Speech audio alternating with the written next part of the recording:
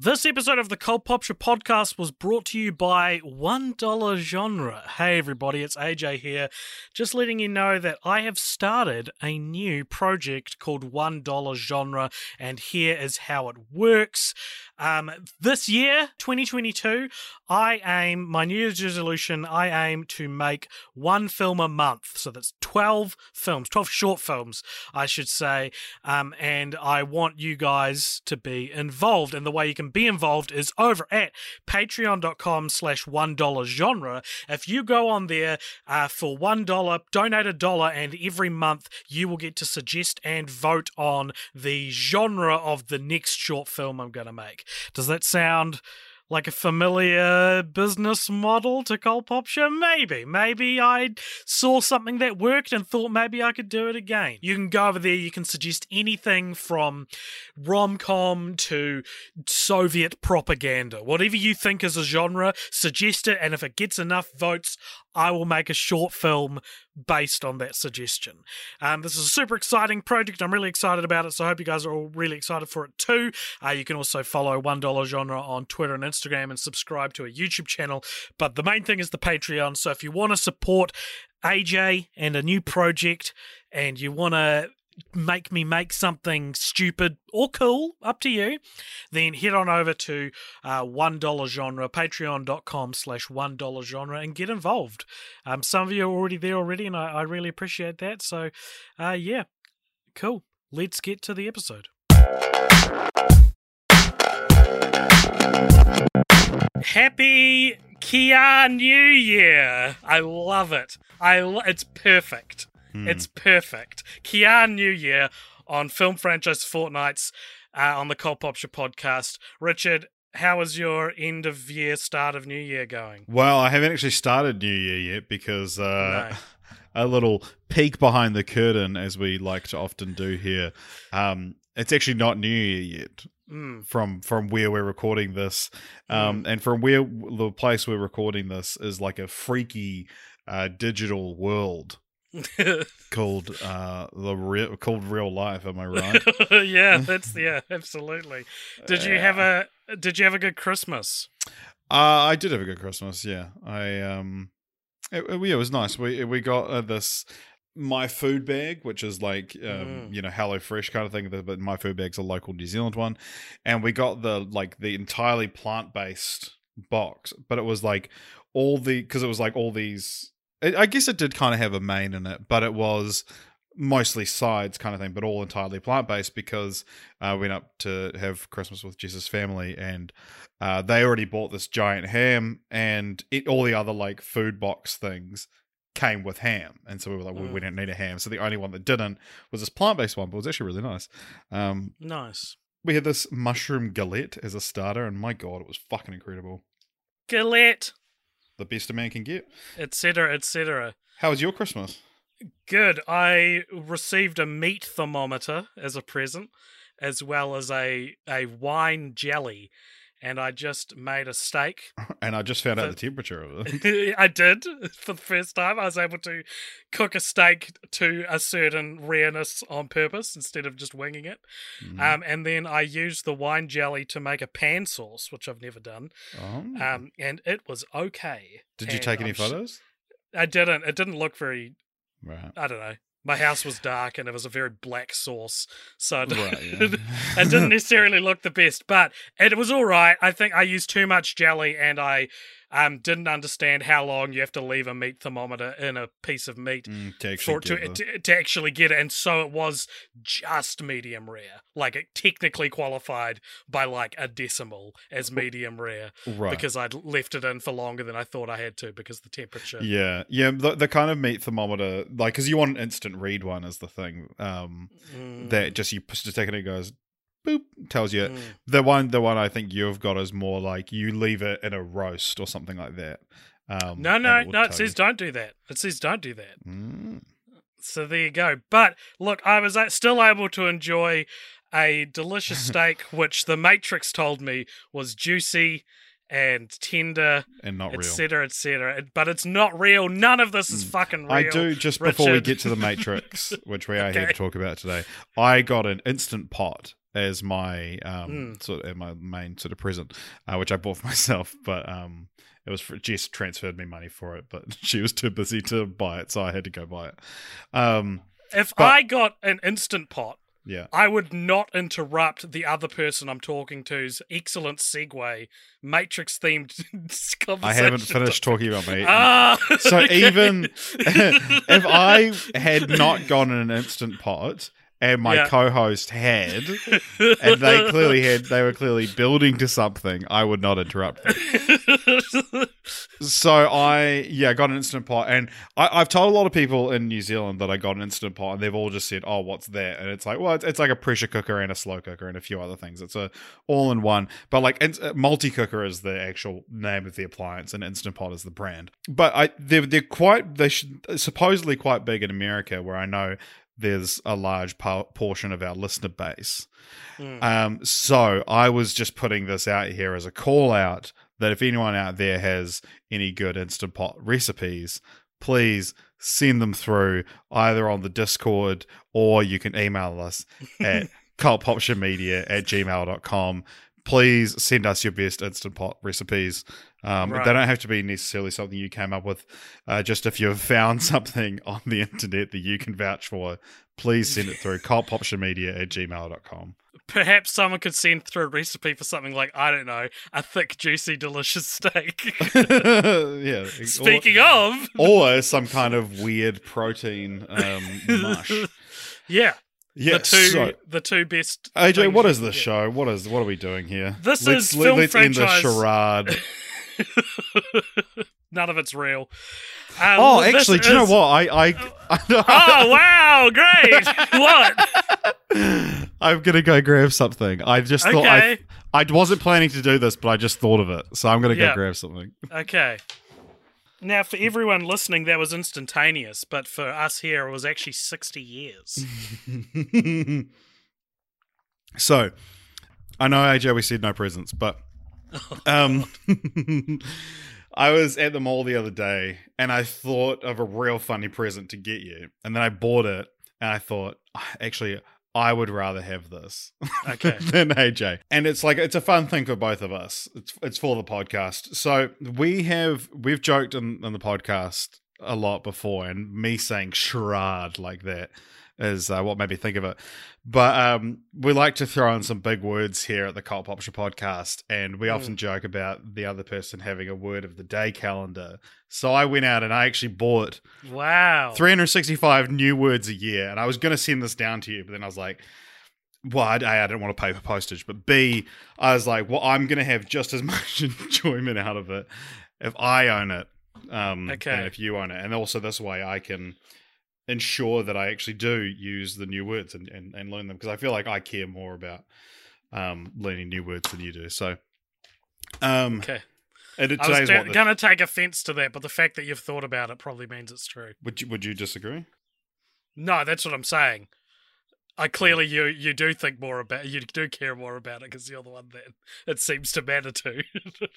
All right, so I guess the idea behind getting this is that every time we record, I will have 7 new words to try and drop into the podcast. God, stop listening now, everybody. Yeah. Hopefully I learn how to use them, or I'll be guilty of a catresis in my podcast. Is that the name of one of the crew members on the Nebuchadnezzar? I think that's it. This is Film Franchise Fortnights on the Cult Popture podcast, where once a fortnight we discuss a film, we watch and discuss a film franchise, and usually we've packed up shop this time of year, not the podcast, but Film Franchise Fortnights, we do some other lighter things, but we wanted to keep going for various reasons, one of them being that the new Matrix movie was being released, and so this is a long time coming, our Matrix episode. A lot of podcasts are doing Matrix episodes at the moment, so we're not exactly standing out, but we are the only podcast. And the thing is, a lot of those podcasts are going to be talking about the themes of the Matrix and the philosophical ideas explored in the Matrix. But here, you're going to learn words like flotilla. I'm not going to tell you what it means.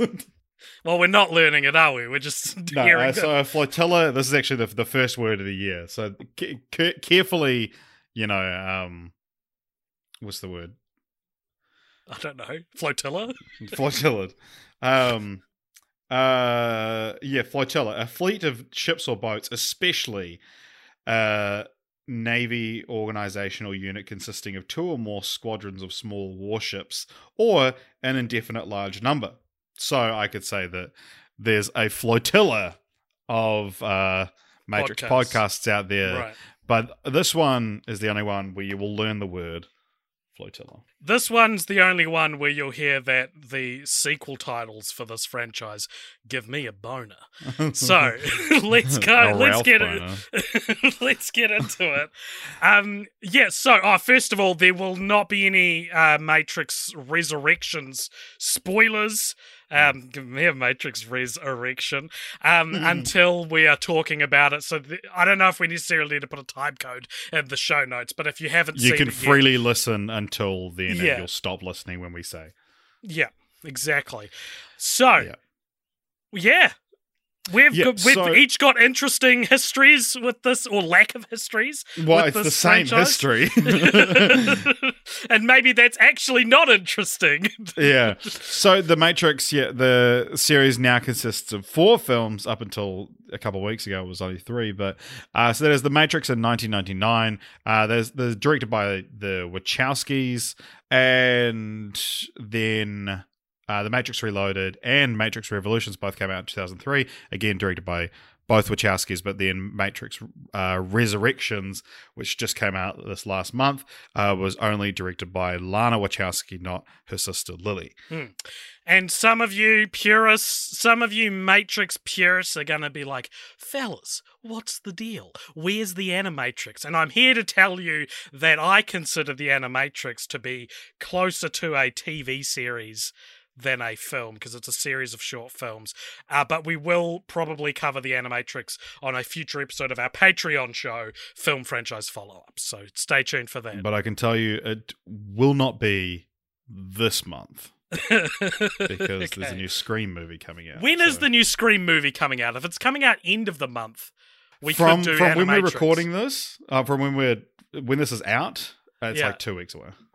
Okay, never mind. Comes out like January 14th or something. Right on the cusp then. We could do Animatrix instead and do Scream in February. No, all right. Because I think February has something else. Oh my god, we're never going to get Animatrix. Forget I said anything, everyone. Yeah, it's like our Barbie fucking bumper episode. We're never going to get that. February has Texas Chainsaw Massacre. All right, well, that's March. I was going to say Matrix, Animatrix, but Animatrix. Even better. Yeah. Well, isn't there something like the March Hare? Is there something? What? Is there the March Hare from What's Alice that? in Wonderland, which is heavily referenced in. I thought that was just the White Rabbit. No, the March Hare is the sidekick to the Mad Hatter. Oh, okay. Well, anyway, that was a pretty fucking good segue to loop things back into. Is that a different character from? Yeah, there's a rabbit and a hare. Confusing. Alice in Wonderland, not the Matrix. I understand the Matrix perfectly. But still, and so 99's Inception, like this was a big deal. Go. Sorry, continue. Yeah, realizing the Inception comparison wasn't the blockbuster comparison you hoped it would. Happens to me all the time. So, The Matrix, this is one of those franchises I'm going to say up top, I'm not going to get to everything. We're not going to get to everything on this podcast. I think we said this with the Lord of the Rings episode. It's a couple other ones. I mean, I would also argue it's not the point of our show. Our show is far more about historical contexts and things. People always go, I can't believe you didn't mention this. And it's like, neither can I, dude. I'm in shock. I am in shock. Yeah. I mean, sometimes people go, I can't believe you didn't mention this really obscure thing that is how the film relates to me and is why I have a personal connection to it. It's like, I didn't know about that.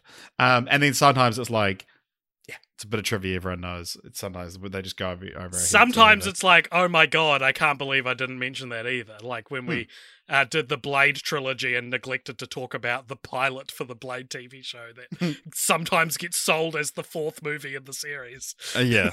Sometimes there's oversights. Yeah. But The Matrix, I understand this franchise is close to a lot of people's hearts. So I'm just saying up top, sorry, immediately. This is my official apology.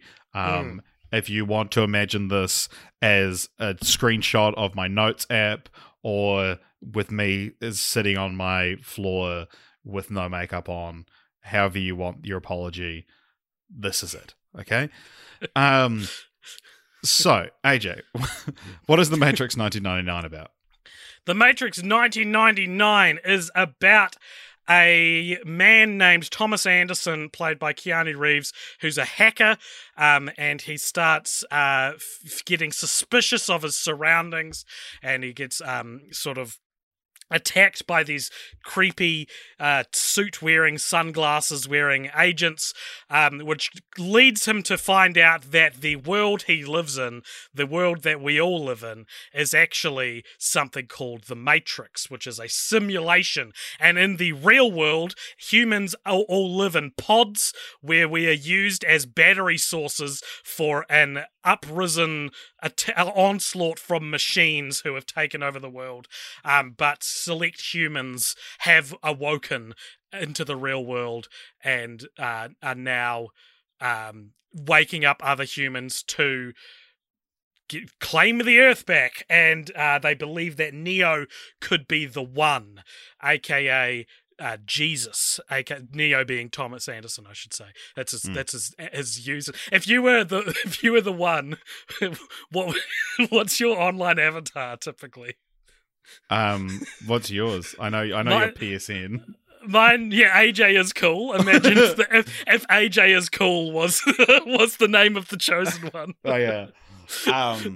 And then your name. Or like they'll be like, yeah, we're looking for the AJ Coolest.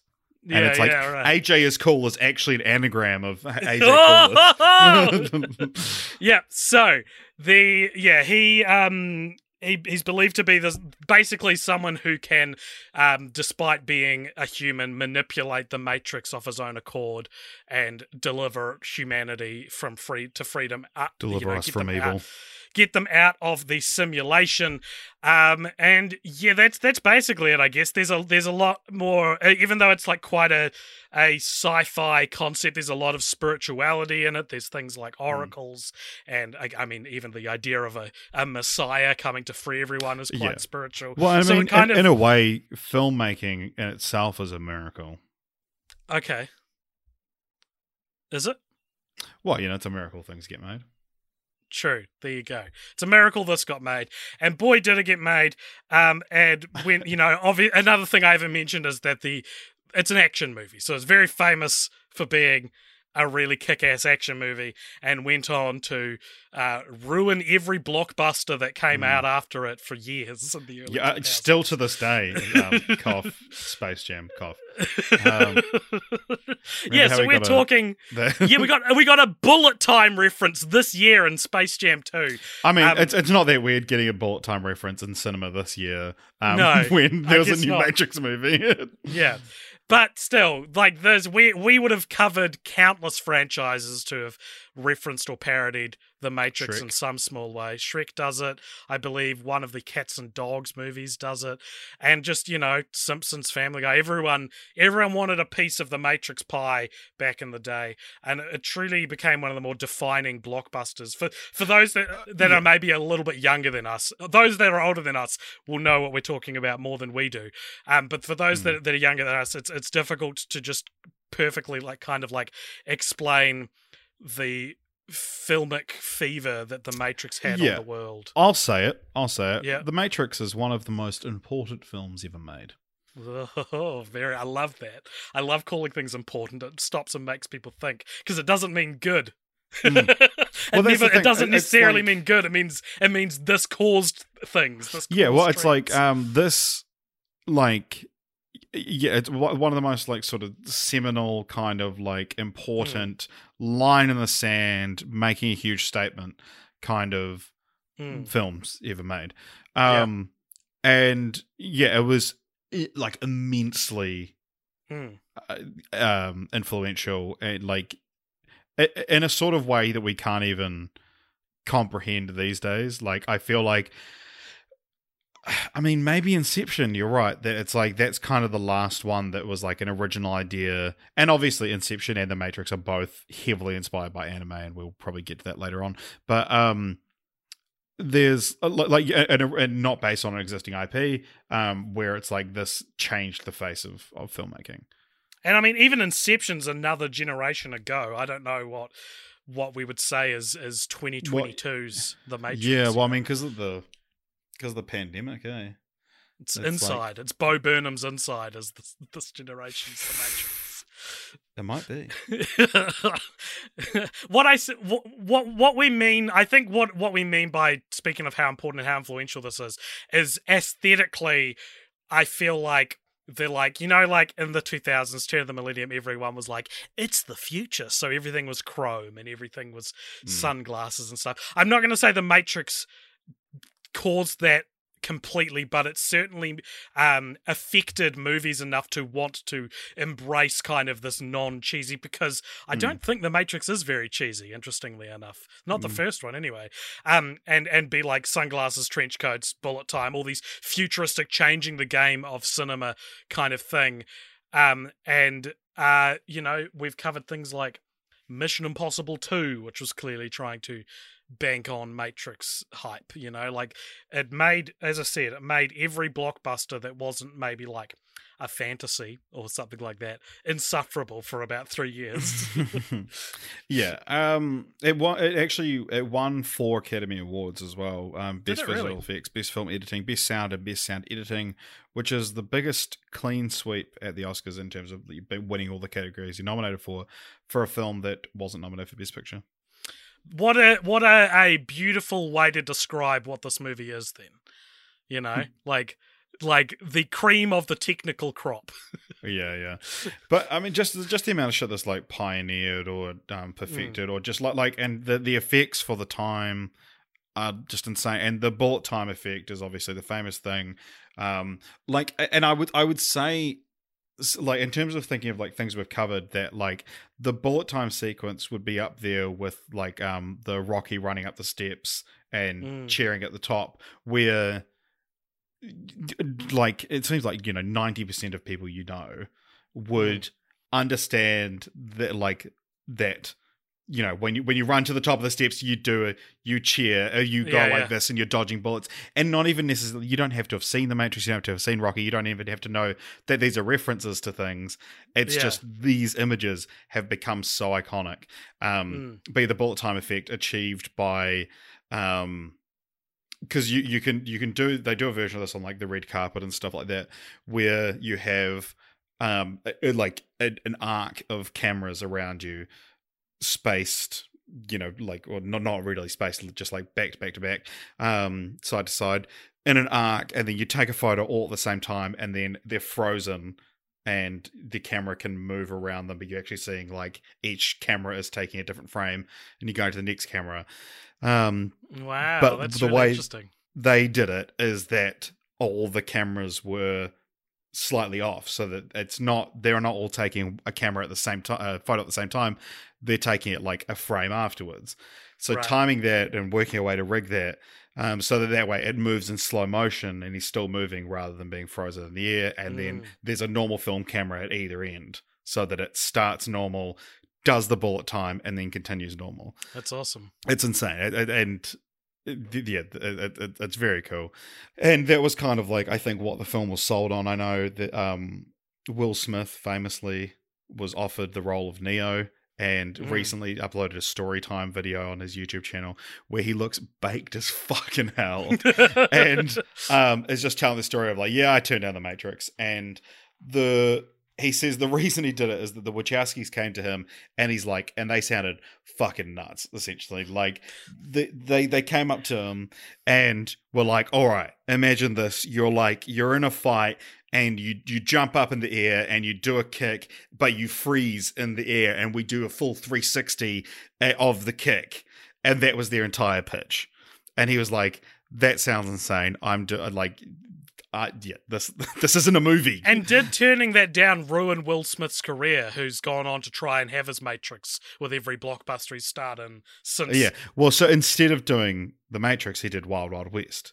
And in the video, he's like, "Yeah, I fucked that one up. Like, that was the wrong choice." And Wild Wild West is shit. But it's like, having this insane pitch of a shot, not of a movie, to you, and it's like, would you want to do this, or do you want to do like another sci-fi epic where you get to dress like a cowboy, and it's directed by Barry Sonnenfeld, who just propelled you to fame with Men in Black. True. But apparently he turned down Men in Black initially as well. He says in the video, because he'd just done Independence Day, and he got offered Men in Black. He's like, I don't want to be the alien guy. And Steven Spielberg called him and was like, and he's like, "Oh, you know what? Why are you turning this down?" And he says, "Oh, just like my gut feeling." And Steven Spielberg essentially was like, "Don't go with your gut, go with mine. Do the film." That's cool. And he also, the other interesting tidbit he talks about, so the supporting cast in The Matrix, you've got the main sort of three, Keanu Reeves as Thomas Anderson / Neo, Lawrence Fishburne as Morpheus, and Carrie-Anne Moss as Trinity, and then of course Hugo Weaving as Agent Smith. But he says that because he's black, they would have had a white Morpheus. And it would have been Val Kilmer. Oh yeah, interesting. Well, we guess definitely, yeah. I mean, yeah, I could definitely see something like that happening. I don't know if this. I feel like I've said this on the podcast before, but I'm not the biggest Lawrence Fishburne fan. I think he can be pretty bad and stuff, but he's great in this. He's so good in The Matrix, and everyone's so good in The Matrix. I think it's in the real world too. And the real wonderful people, I'm sure. I think, yeah, I don't know, how are we structuring this conversation? Should I talk about Not at all. Okay, well, I think Hugo Weaving's Agent Smith, I daren't say underrated, because it's not, but like gets left out of the conversation a lot, I think, in terms of like the greatest villains of the last, pick your time frame, years, 23 years. The last 23 years, yep.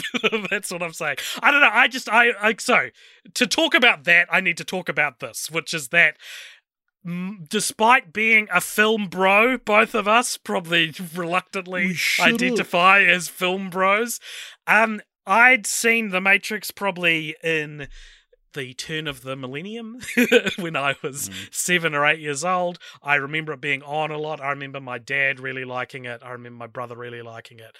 And then I didn't see it again until I would have been 18, in which I, for some reason, wasn't that moved by it. But watching it now, it wasn't, I can't be like, it's the first time I saw it as an adult, because it technically wasn't. But it was the first time in a long time that I'd watched it, and maybe the third time total that I'd seen it. And so a lot of it, while not new, I'd never given the attention it deserved, and I loved it this time. I thought it was excellent. I thought it was so good. Totally understood the hype a lot more than I did when I saw it at 18, where I remember being a confused little Christian boy on the brink of not being Christian anymore, and unable to understand why someone would want to be let out of their ignorant, beautiful bubble where things are comfortable and accept hard truths. Fucking hilarious. And I remember telling this to some people I studied with, and not as self-awarely as I've just described it to you now. Basically, I was saying, like, I don't know if I would consider getting out of the Matrix more important than being happy in the Matrix. And they looked at me like they looked at each other, and I knew exactly what they were thinking. I got so mad that they were like quietly being like, it's because he's a repressed Christian. And I just want to say that they were right, but it doesn't make me any happier about it.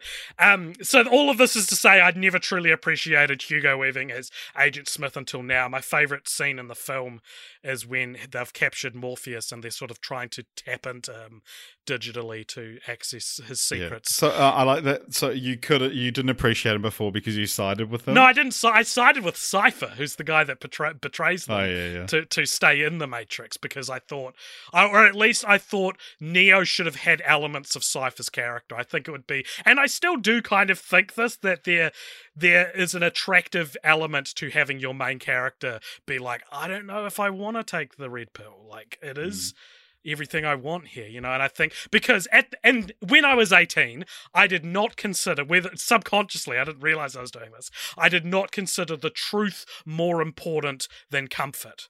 Whereas now I'm 28 and I'm like, you know what? Even though it's painful, the truth is more important. You know, like being out in the real world is more important than being comfortable in the Matrix.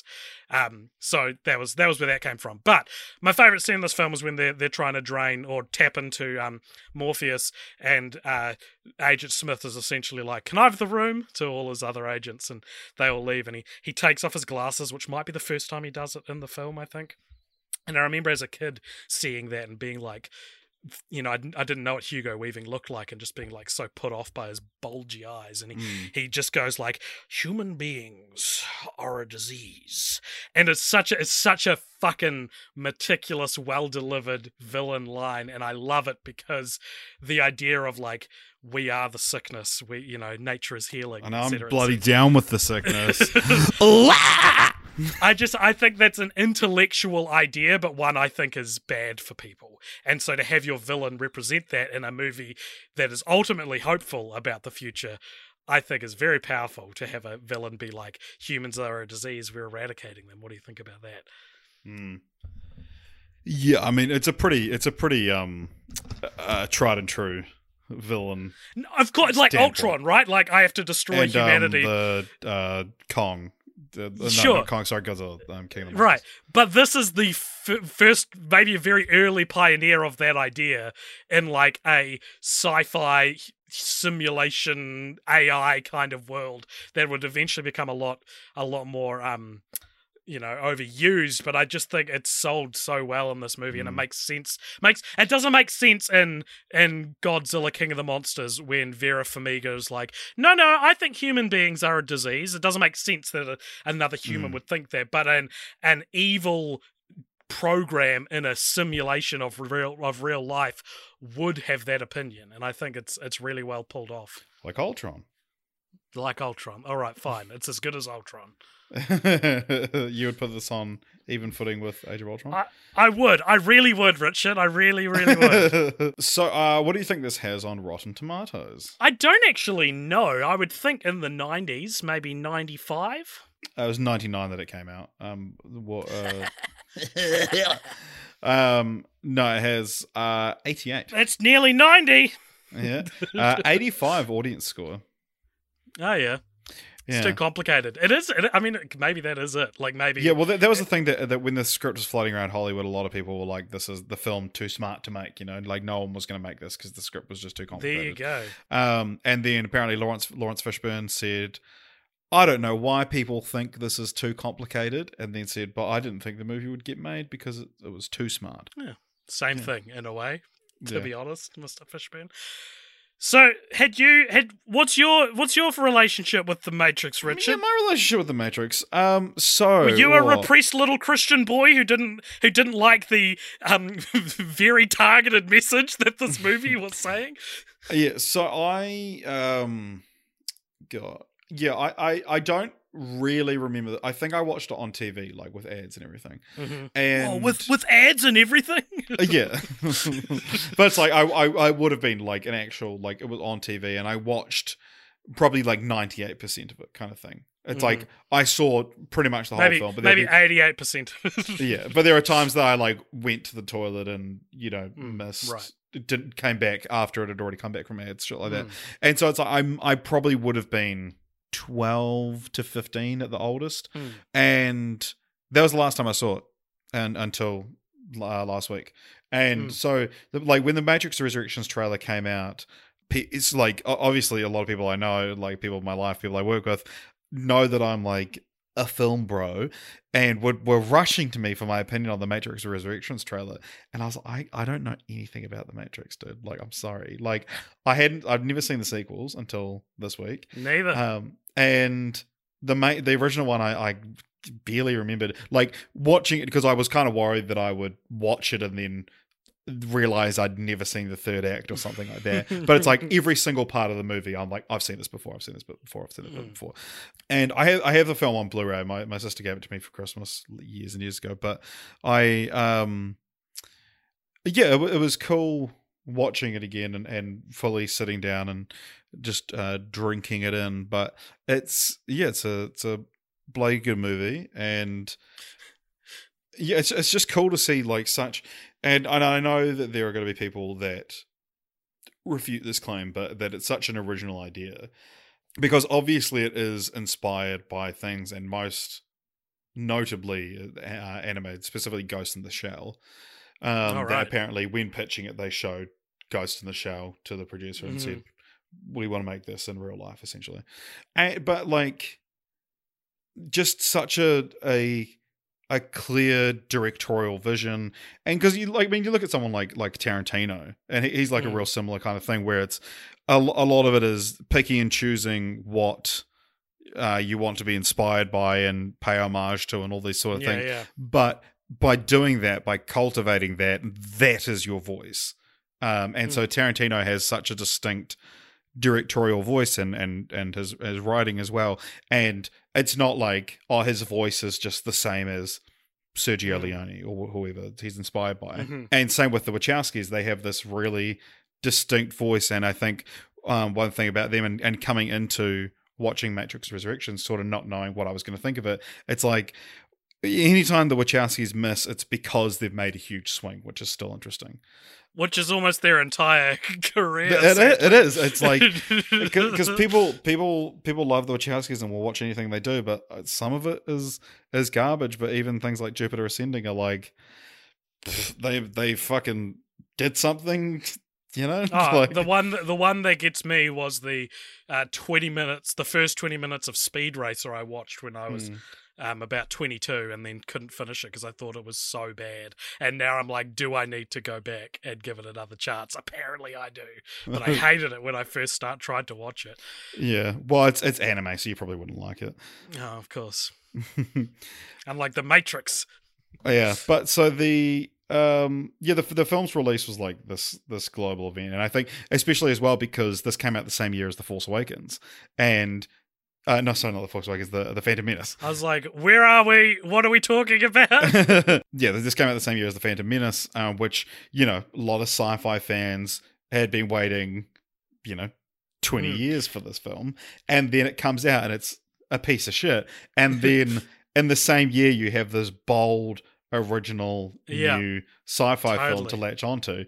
And I think, that would have been like, that would have been part of it as well. There exists a Gen X version of AJ who, at the end of the year 1999, was grappling with the fact that he liked this new movie he didn't know existed a year ago more than Star Wars Phantom Menace. Like that. Yeah. I can feel that. I can feel recognizing a new thing being better than a legacy thing. And it's not a nice nerdy feeling. What have you felt that with? I remember when the power of the dog was better than Space Jam 2. Yeah, totally. I don't know. I know this. It's not like I thought it was terrible, but I think I remember feeling like. It was more that I did a lot of evangelizing for The Last Jedi when it came out, but then I was also like, Blade Runner 2049 is the best movie of the year, like that sort of thing. Like you talk about one a lot more and then go, but it's not like it's the best movie of the year, And I think, even this year with my ranking of The Matrix Resurrections, like these legacy things. They feel like they have a lot more gravitas behind them than a lot of new things. But I always try to be honest with my feelings when I'm ranking. Not that ranking's particularly important, but and just be like, I say all this like Blade Runner 2049 isn't a legacy thing. Yeah. I don't know what I'm talking about. Sweet. So when the film came out, there was a lot of like shrouded in secrecy kind of thing, because I watched this the other day with a 40-year-old who remembered the film coming out and was talking about it and said, like, yeah, like, went to see it in the cinema, and like the trailers were all just like, what is the Matrix, and very that was kind the of website. Yeah, there was the what is the Matrix.com, which is now just like a Matrix Resurrections Showtimes thing, but it was up until the Matrix Resurrections started its promotional campaign. It was the same website, Right. and it was. We'll get to it, Matrix Resurrections, but when they fucking uploaded that trailer, whew. But yeah, it was this whole, and of course how marketing worked differently around that time. But yeah, couple more things I want to talk about with this film. Do you love it? I do love this film. Is it like a it's not for me, but I appreciate the hype thing, or is it like, oh my god, I get it now? It's somewhere in between, I would say. Because I had an oh my god, I get it watching it. It was, and which is funny because that's kind of what the Matrix is about. It was, and again, maybe it's the whole, my religious journey and all that sort of thing. But watching it, it was just, it's so good. The action's so good. The story's so good, and it's easy to follow. I think, which is an underpraised aspect of this film, is like, despite it being so like famously this complicated, complex movie, it holds your hand in a way that doesn't feel patronizing, but leaves you able to understand it all. And it gave us Keanu Reeves, sort of. For a long time, I thought this was Keanu Reeves' breakout role, but I think other franchises that maybe we'll mention later on. Obviously, Bill and Ted's. We'll mention them right now. And even as an action star, he was in like Speed before this, wasn't he? I guess, yeah, and like Point Break and stuff. So I guess that's Devil's not Advocate. True. But I didn't know he existed until this movie. He's in Bram Stoker's Dracula 7 years before this. Yeah, and he sucks in that. Yeah, I think, like, I was actually talking about this the other day, that like, you watch a film and it could be like a 5-star film, you'd be like, fucking best film of the year, loved it, But there's very rarely, I find, you get a film that actually just like hits you specifically. This is like what you had with Knives Out, I think, where it's like you're watching, like, this is going on my favorite films of all time list. Yeah. And I said, yeah, I worried I was worried I hadn't felt this in a long time at one point, and then I watched Whiplash, and that I felt it, and then it didn't happen again until I watched Scream for the first time.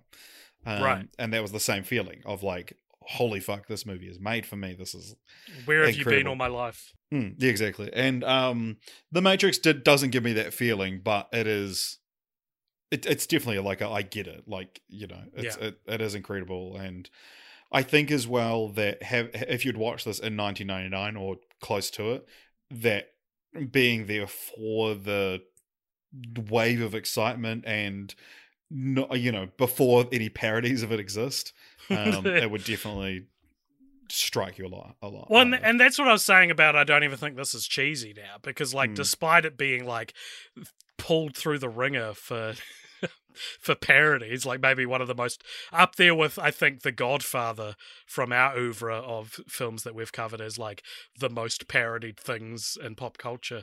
Like, even that, I'm still able to take this movie 100% seriously, which I don't know if I would say about the sequels, but with this, it's like I can meet it on its own terms, and I love that it's not afraid to be awesome. Like it feels like such a smart movie, but then dun will start playing, and just like, fuck yeah, like it's not afraid to know that it's awesome, which I think means it's both a smart movie and a fun movie, which is a rare combination, perhaps. So yeah, we're gonna step into woke corner now. Never been in here before. So since the release of this film, both of the Wachowskis came out as transgender, and then Lily in 2019 or in 2020 actually said that this movie is an allegory for transgender identity and the compromises they had to make at the time. Right. A few people were really taken back like this. Some people, thought, duh. And then some people thought, oh, yeah. What do you sort of make of that? Well, first of all, I'm a supporter of trans rights, so if I say anything that sounds miscalculated, I apologize. But I put that preface there because I would say it's probably more a allegory for something that can be applied to the trans experience, especially, as opposed to like something that is one for one a trans allegory. Like it's a movie about breaking out of your society designated body and being who you want to be, and not even who you want to be, who you were meant to be. Like, and so that obviously applies. Not even who you're meant to, like who you truly are. Yeah, exactly. Yeah, so is what a line in the movie, I'm pretty sure. Yeah. Because I think the idea is that I don't know necessarily the Wachowskis when they're making this were like, it's about trans people. Shh, don't pass it on. But it's like these are ideas that, because of their gender identities, the ideas of freeing your true self were probably just things that they responded to more. I would say, sure, but exactly. it could be wrong. In 2016 at the GLAAD Media Awards, Lily said, "There's a critical eye being cast back on Lana and I's work through the lens of our transness.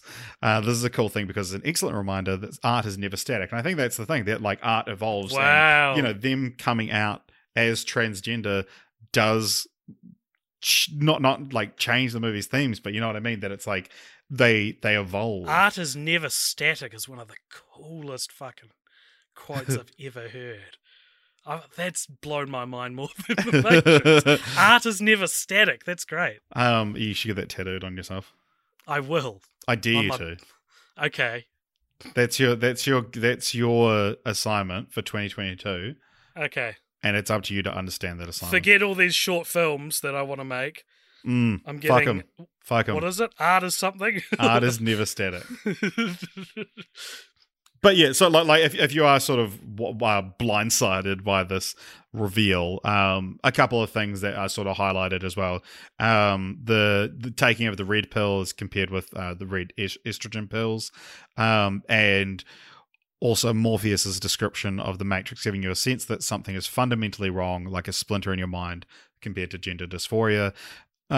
Also an interesting thing, in the original script, Switch, the character who's one of the sort of the crew of the Nebuchadnezzar, was a woman in the Matrix and a man in the real world, but that ultimately was dropped. Female in both worlds, but is sort of played by like a sort of androgynous actor, and also fucking named Switch. Yeah, exactly. Yeah. That was why I named Switch for the original script. But the other thing that I find really interesting about the Matrix, and there's another one of those things that sort of transcended the fact that it's come from the Matrix. But if you have ever seen any posts on any incel related subreddits or anything to do with incels, voluntary celibate is what that means. It's people that think that they're neckbeard misogynists. Yeah, the neckbeards. Yeah, what if gamers? That they go by many names. Gamers is such a funny term for them because it's so unfair. But these people that think that they're so detestable, they were born so disgusting that their celibacy is outside of their control, and they talk about femoids, or what they call women, and they talk about chads, who are guys. Very cool. That'll get the woman. Yeah, exactly. Well, I think they're past the point of wanting them. Okay. but the idea is that you talk about being red pilled. And that's the whole thing. If you are exposed to the truth that women are just these disgusting objects, and like men are the powerful things, but also we're disgusting as men and can't get sex, and the chads are taking all the sex. So funny that's the red pill truth, according to I know, and that's how I remember which one's which as well. Is the idea that then I'm like, okay, red pill. I'm like, red pill. That's the one that the incels think they've taken. Right. Okay. So that's the good one. Yeah. What's the one that opens your mind? Opens your mind. Yeah. But the it's so funny that the most like toxic, hateful people on the internet have co-opted this transgender allegory is so funny. And like I could have done this, but like go back through like incel subreddits when Lily and Lana sort of made those comments and then they just be like, no, it's still ours. Was there not, do you have this written down, there was a case of some certain Twitter, famous people on Twitter using red pill language. Do you have this? Oh, is it Elon Musk and shit? It was Elon Musk and one of Ivanka Trump. Yeah, that's right. Were like, don't get red pilled, basically. No, I don't think referring to being an incel, but referring to not giving into the woke liberal agenda. And then one of the Wachowski sisters, who's on Twitter, responded and said, "Fuck you both." Yeah, so Elon Musk said, "Take the red pill." This was in May 2020. I don't know what it was about. And then Ivanka replied and said, "Taken," and Lily responded and said, "Fuck both of you." Which, that's up there for me for one of the like. It's up there with Art Static of my favorite Lily Wachowski quotes. yeah. No, but legit though, because what's so great about it is there is literally no one else there's one other person, I guess, Lily Wachowski, who could so sufficiently tell you that you're wrong about that specific thing. Yeah. You know what I mean? It is not like it's like Keanu Reeves who said it. It's someone who invented the concept is saying you are the opposite of what I'm talking about. Yeah. And and it's powerful. It's like, it's great. It's one of the best things to have happened on Twitter. Yeah. It's still hard to find like what exactly Elon Musk was referring to, but maybe it was just one of those like, I thought sure it was something stupid. One are we finished in woke corner, or are we gonna hang out here? I like to think we always live in woke corner. Do you think this is a flawless movie? I think it's no, I wouldn't say it's well be. I don't know. I feel like it's one of those like, if I was to say it was flawless, you'd be like, aha! But or not necessarily you, but someone. But I think it's one of those ones like Back to the Future where, and it doesn't have as explicit flaws as Back to the Future, but where it's like any kind of flaws represent like a humanity which makes the film better. Yeah. Because one thing, and I gave this 5 stars on Letterboxd, so it's not like this is, which is rare for me. And it's not like I'm taking this away from the score. But one thing I thought was interesting, and this might be a good potential segue to talking about the sequels. I don't know what you want to do. I thought it was interesting that probably the cheesiest part of this movie is that while plugged into the Matrix and has been shot by Agent Smith and we think all hope is lost, he is brought back to life and sort of embraces his status as the One, because Trinity in the real world, who, by the way, the ticking clock of Neo dying in the Matrix and the squids trying to get into the Nebuchadnezzar filmmaking. Well, they call them squids. Like them trying to get into the Nebuchadnezzar. That is just excellent, like tension building. Like both your worlds, one contained within the other, is like all hope is lost unless she wakes him up by saying, "I'm in love with you." They kiss and I like the sweetness of it. And the love story of Neo and Trinity is the driving force in the next 3 films. But I feel I don't know if I'd seen this movie not knowing what happens. Yeah. I don't know if I would have picked up that they were into each other until that moment in the Matrix. There's no scene. I feel you. Yeah, there's no scene where they, there's a sorry, my light just flicked on and off. There's no scene where they longingly look at each other, and there's, maybe some romantic tension we can pick up on. And I just thought that was so interesting that, like, it's one of the few things I think that is, like, unabashedly praised about the divisive sequels, but it's based in a foundation which I feel like is barely there in the original classic. Yeah. So I've just remembered something. Yeah. With so this is a fun little bookend, or since this episode's coming out at the start of 2022, it's not a bookend, but our first episode of Film Franchise Fortnights of 2021. Do you remember what it was? Barbie. It was famously Barbie. We had there's a fun thing talking about my relationship with The Matrix, and like sort of how little I actually truly remembered it, because I hadn't seen it in almost 20 years. Where the hell is this going? So we had Tim Batt and Guy Montgomery guest star on a little film called Barbie Fairytopia Mariposa and her Butterfly Fairy Friends, or Barbie Mariposa and her Butterfly Fairy Friends, and the villains in Mariposa and her Butterfly Fairy Friends are called Skeezites, and they terrified you and Tim, and Tim described them as, like, because you were trying to find the words to describe what these Skeezites look like, and Tim goes, "Go, boys. We've all heard. We all seen the Matrix. They're Sentinels. They're Sentinels from the Matrix."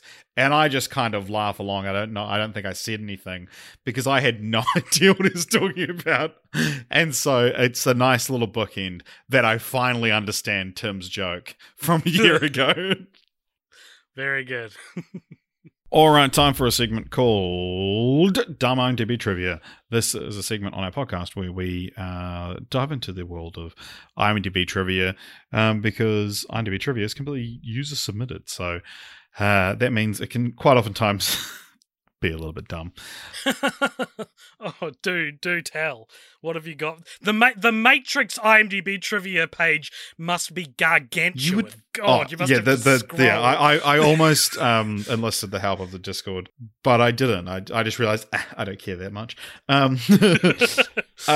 So this is one thing that I was expecting to pop up a lot, which I only in, I think, I don't know if I wrote it down, but it only pops up in one. Oh no! So in Matrix Revolutions, this is dumb IMDb trivia for Matrix Revolutions. Spoilers for that. It says Neo is an anagram for one. I was expecting that to pop up a lot. It doesn't pop up on the trivia section for the Matrix. However, this is the entire trivia entry. Neo is also an anagram of Eon. What does Eon mean? Like a long time? Yeah. So, what's the... Okay, it's also an anagram of Noe. Noe. Yeah. I can do it too. And this one, again, like your reaction when you went, so, is pretty... how I imagine you'll react to this one as well, how I reacted to it at least. Keanu Reeves slipped and fell over during the filming of the lobby gunfight. Okay. Who cares? Like, people slip over and fall all the time. So that's dumb IMDb trivia. I do also have some randomly placed useless statistics. Just one that I noticed. So do you remember the name of the ship in The Matrix? The Nebuchadnezzar. And what do you know what that's a reference to? It is a Bible character. It is a Bible character. Religious upbringing. Once again, he was a king who wanted Shadrach, Meshach, and Abednego to worship him, but Shadrach, Meshach, and Abednego said, "No, we only worship Yahweh." And so Nebuchadnezzar threw them into a furnace. Wow. Where they looked in and said, "Wait a minute, there's 4 people in there," and the other one was God? Was you, the reader. An angel? And I know all of this because there is a VeggieTales episode on it called Rack, Shack, and Benny. And instead of I think it's a gold statue in the actual story. It's a giant chocolate bunny, and Nebuchadnezzar is played by a pickle named Mr. Nezza, who's named Mr. Nezza in other VeggieTales episodes, and he sings a song in it when he's trying to convince them to worship the bunny that goes, "The bunny, the bunny, yeah, I love the bunny. I don't love my mom or my dad, just the bunny." And they had to, on the sing-along VeggieTales DVD, they had to remix that song because they didn't want kids to sing that they don't love their mum or their dad. So now it's like, the bunny, yeah, I love the bunny. I also love my mum and my dad and the bunny. That's great. Christian kids are lame. Christianity, my Christian upbringing is taking I suppose it's expected that it would play a taking a beating. No, it's playing a vital role Yeah. in my exploration of the Matrix series with you all. But this is, as by my count, this year is our second Nebuchadnezzar franchise. What the fuck? Oh, we didn't do VeggieTales. Do you remember there's one other franchise we've covered this year that used that name? Was it Indiana Jones? No. I don't know. One of the mummies? No. No? Barbie? No. Which of us Barbie? It was also in Mariposa. Yeah. No, I don't know. Tell me. The key of Nebuchadnezzar is a vital like plot point / MacGuffin in Evangelion 3.0 plus 1.0. Well, I mean, Evangelion and the Matrix cut from the same fucking cloth, hand in hand, like... yeah. So I did actually have a look to see if the Wachowskis have ever cited Evangelion as an influence, but it's like they must have seen and probably love Evangelion. But yeah, surely they there's a lot of other shit that they more explicitly, like Ghost in the Shell and Akira. Oh yeah, there you go. So The Matrix Reloaded, again directed by both Wachowskis. What do you think this has on Rotten Tomatoes? I don't know. I genuinely I have no idea what's going on because we're about to enter a very fascinating conversation. I would guess, let's go, 55. 73. 73? And 72% with audience. Interesting. Yeah. Do you want to sort of why are we entering an interesting corner of the podcast? We're entering an interesting corner of the podcast, Richard, because when they came out in what I think is a strange decision for blockbusters, when they came out in the same year, 6 months apart, the Matrix sequels were very swiftly shat upon by people. Said, I remember seeing Quentin Tarantino say that The Matrix would be his favorite movie of all time if it wasn't for the sequels. Like, for him, they dragged, like, this is the kind of caliber of inferiority we're talking about with these sequels. And it just, for a long time, and let's say between 2003 and maybe 2016, arbitrarily, sometime around there. When the second Wachowski transitioned. Oh, there you go. If you were to say to someone, name a classically bad sequel, I feel like The Matrix Reloaded would be top 3 answers. Yeah, with The Godfather Matrix 3. Sequels. Yeah, right? Like, I think so. Interesting you agree with me now when we argued about this a few weeks ago. Oh my god!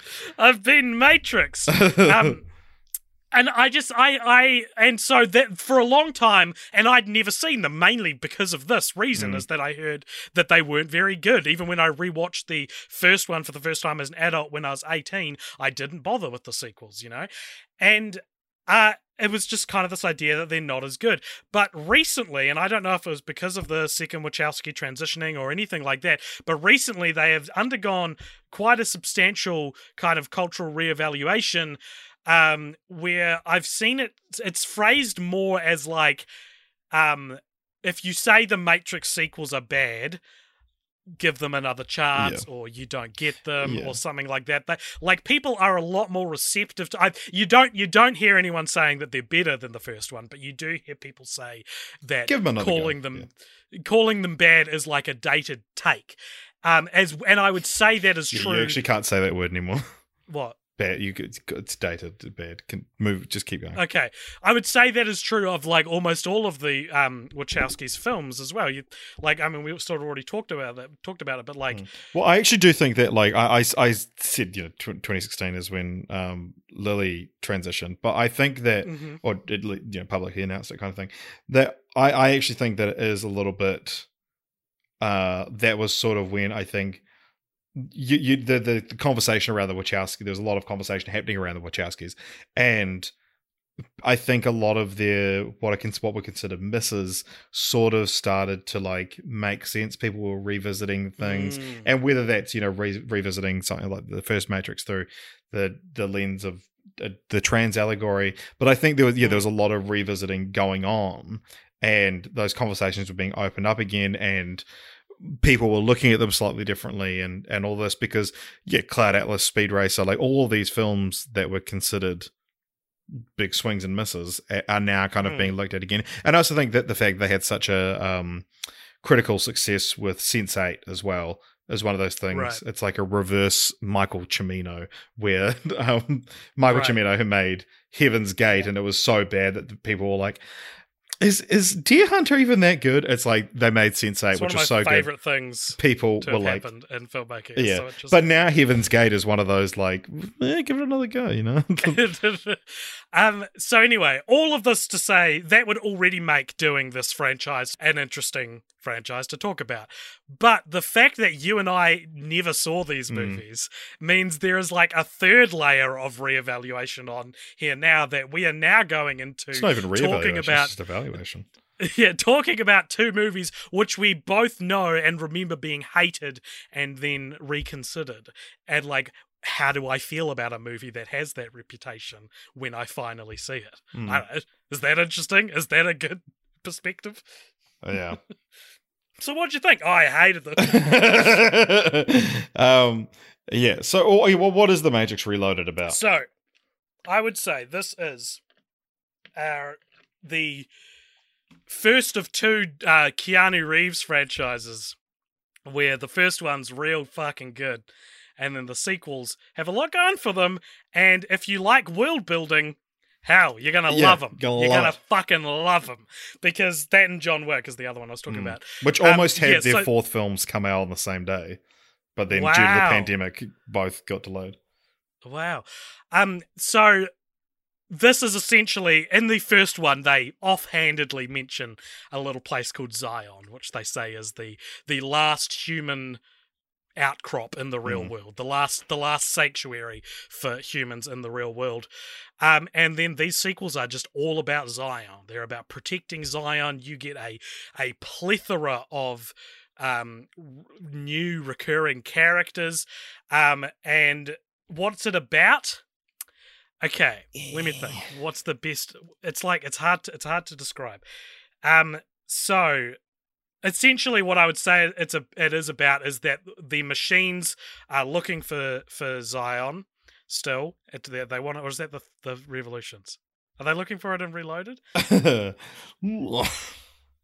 Okay, so Neo has had visions of Trinity dying. I'm going to tell you like things that happen in this movie, and maybe that's what it's about. So Neo has visions of Trinity dying, and he's worried she's going to die. The Agent Smith, who was defeated by Neo at the end of The Matrix, has reborn in The Matrix itself, but is now like a separate agent and is sort of like this virus almost that is acting as his own party. Yeah. And so he's a big part of it. There is a couple of ghosts in it. There's like this idea that the supernatural is actually real. It's just programs in the Matrix that are trying to escape deletion or something like that. I'm probably getting some of the stuff inaccurate. I apologize. Again, this is why I apologize in advance. That we're not only am I not going to get to everything, but I'm not going to get everything either. Like, and it ends with Trinity does get shot in the way Neo saw, but he is able to do in what I thought was a profoundly discomforting scene. And I shuddered when it happened, because Neo is the one, and he can digitally manipulate the Matrix, what we perceive as the real world. He's able to put his hand inside Trinity's chest, where he squeezes her heart to pump blood throughout, and I shuddered. I thought that was the creepiest. I because I could feel it. I could feel what it would feel like to have a shot of blood go through your body because someone that you squeezed didn't your pump. heart. Yeah. Yeah. Oh God. And she comes back to life. And then they go back into the real world, where they have to ditch the Nebuchadnezzar, because the machines are about to break into Zion, where then Neo exhibits the one powers in the real world, which he shouldn't be able to do, and this knocks him out, and it ends on a cliffhanger where where Neo is in a coma, as well as this other guy who is the lone survivor of this massive machine attack on some of the other stations, I think. But this guy is actually Agent Smith, who has possessed someone who was in the Matrix, who then got warped back into the real world. So now Agent Smith has an avatar in the real world, and that is approximately what this movie's about. There's a whole bunch of characters. There's a power struggle going between Morpheus and a guy called Captain Locke, who's like the fleet captain for all of the different ships. There's this kid who looks up to Neo. There's the architect in a scene which I was like, this sucks, man. This scene is so confusing, because the guy just uses big words and it makes it so confusing. Yeah, Total Film Magazine says this film contains the worst line ever delivered in a mainstream Hollywood film, which the line of dialogue is, "Your life is the sum of a remainder of an unbalanced equation inherent to the programming of the Matrix." Right.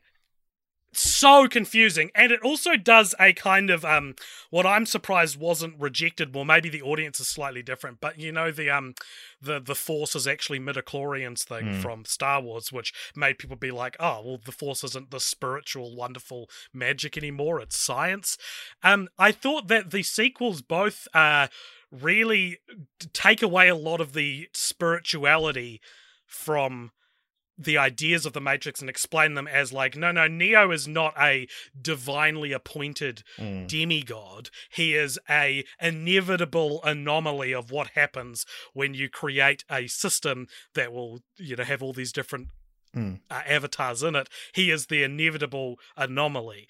And a lot of stuff like that is explained in a way that I could see people being upset with. There's a crazy scene in this where about 1,000 Agent Smiths, 1,000 Hugo Weavings dogpile on Neo, and he fights them all off. I would say the action is still really, really fucking cool. There's a highway Creative chase as well. Yeah. There's a highway chase near the climax, which is really awesome, and I really liked that. It's a very horny movie.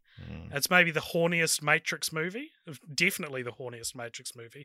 Not only is there there's a scene towards the beginning where you basically see all the humans in Zion have a 1 million people sized orgy, like a rave, which I kind of liked, because it was like, yeah, probably, right? If you wake up from a simulation and this is your reality, probably. But then it's intercut with Neo and Trinity having, God, it must have felt like a 10-minute sex scene. Imagine being 10 years old, 1999, you see The Matrix, it opens your mind. You didn't know film could be this good. You didn't know you could feel this. Yeah. You know what I mean? And then you're so excited for the sequels to come around. They come out, your parents take you, and then there is maybe one of the most indulgent, sweaty, steamy sex scenes that you've ever seen, that's ever been committed to film. Yeah. It would be horrendous. Yeah. Well, I mean, the film was rated R, and up until 2016, it was the highest grossing R-rated film, until it was beaten by Passion of the Christ. No, well, some places have said it was beaten by Passion of the Christ, which came out a year later, but then other places say it was the highest grossing R-rated film until 2016, when what came out in 2016? Deadpool came out, yeah, that's right. And then that was overtaken by Joker, which is the first one to gross $1 billion. But the hype around this film, it was insane. Insane. And I remember the trailer like announcing that there was 2 coming out and being like, what the fuck? And I hadn't seen The Matrix, but just being like, thinking that was crazy. Apparently, this it was shipped, so like posters and all the sort of promotional material was so sought after that they shipped like the promotional material to cinemas under a fake name. And they gave it a name that no one could possibly want. They labeled everything Caddyshack 2. And so apparently some places didn't realize that they'd received it. And so it wasn't put out till late. But also, this was a really interesting thing I found, that this was the first live-action film to be released in both regular and IMAX theaters at the same time. Oh, wow. So I don't know what the norm was before that. Did IMAX come out earlier, or did the film have to be out for a week for it to go into IMAX? Or interesting. Yeah. Because it's like, of course, like now it's like, I wouldn't have ever thought you would have. And then Matrix Revolutions was the second. Is there? Do you have much on the? I guess the thinking of releasing them 6 months apart. This has got to be the most high-profile franchise we've ever covered, which has a direct sequel come out in the same year, right? Yeah, unprecedented sort of move. But it's one of those things that it's like, I feel like you and I are like, this is insane to do these 2 films like this, but nowhere else seems to find it as crazy. And like, these would be all the if I ever had to sit down with the Wachowskis, this would be what I would be asking, but no one else seems to care. Like the films were filmed back to back. Yeah. I think maybe because we're in a pandemic time when we've seen, I've seen I saw the trailer for The King's Man, what feels like 10 years ago, and still haven't seen the movie. I never saw A Quiet Place. Yeah, I was just about to say neither. And like, to me, like a movie like The Matrix Reloaded, I would have thought that Warner Bros. Would have wanted it to occupy conversations 6 months before and 6 months after, or at least like you are closing the window of promotional time you can do for Revolutions, because people are still going to see Reloaded, like, and also especially if you're dealing with like spoilers and stuff, you don't want to advertise Revolutions. Yeah, totally. Yeah, absolutely. And on top of that, it's like the fact that it was 6 months as well. Like, I could understand, 9 months to a year, but and so 6 months is a crazy. It was May and November 2003. That's another thing, is that like I'm surprised it wasn't July 2003. February 2004, like at the very least. Yeah, well, February films don't really do well in February. Well, for sure, bro. But like, just like at least like maybe they don't come out a year apart from each other, but they come out in different like November 2003, July 2004, or something like that. Yeah, like that would make a lot more sense. I don't think you would do this now. I mean, you've got the MCU, but those aren't direct. They aren't direct sequels, though. You can watch Eternals and have not seen Shang-Chi, like... Yeah, you didn't need to see any of the Marvel movies this year in order, for sure. But I mean, there are certainly ones like Ragnarok to Infinity War or Black Panther to Infinity War that I would say tie in a lot more directly. You're right. I remember when Infinity War came out, someone was like, is Chadwick Boseman the like... It was something like there's 73 days passed between Black Panther and Infinity War. Is this the shortest amount of time in which an actor has reprised a role? Basically, like the opposite of Luke Skywalker being played 40 years apart. Like, and then bloody Fear Street took that, or just like every TV actor appearing after 7 days. But I'm just saying that it's like. It's not, there are ways in which you could tell me both movies in a franchise came out in the same year that wouldn't surprise me as much, but not when it is the defining blockbuster of that era and its sequel. That is crazy. That is crazy. Yeah. Well, so the part of the reasoning behind the 6 month time was the studio forcing the Wachowskis to extend it because they wanted it to be a few weeks apart. That's not how you make movies. But yeah, so this was shot back to back. Obviously, that's how you get movies out that quickly. But it was actually shot back to back with one other thing, which we'll revisit later on.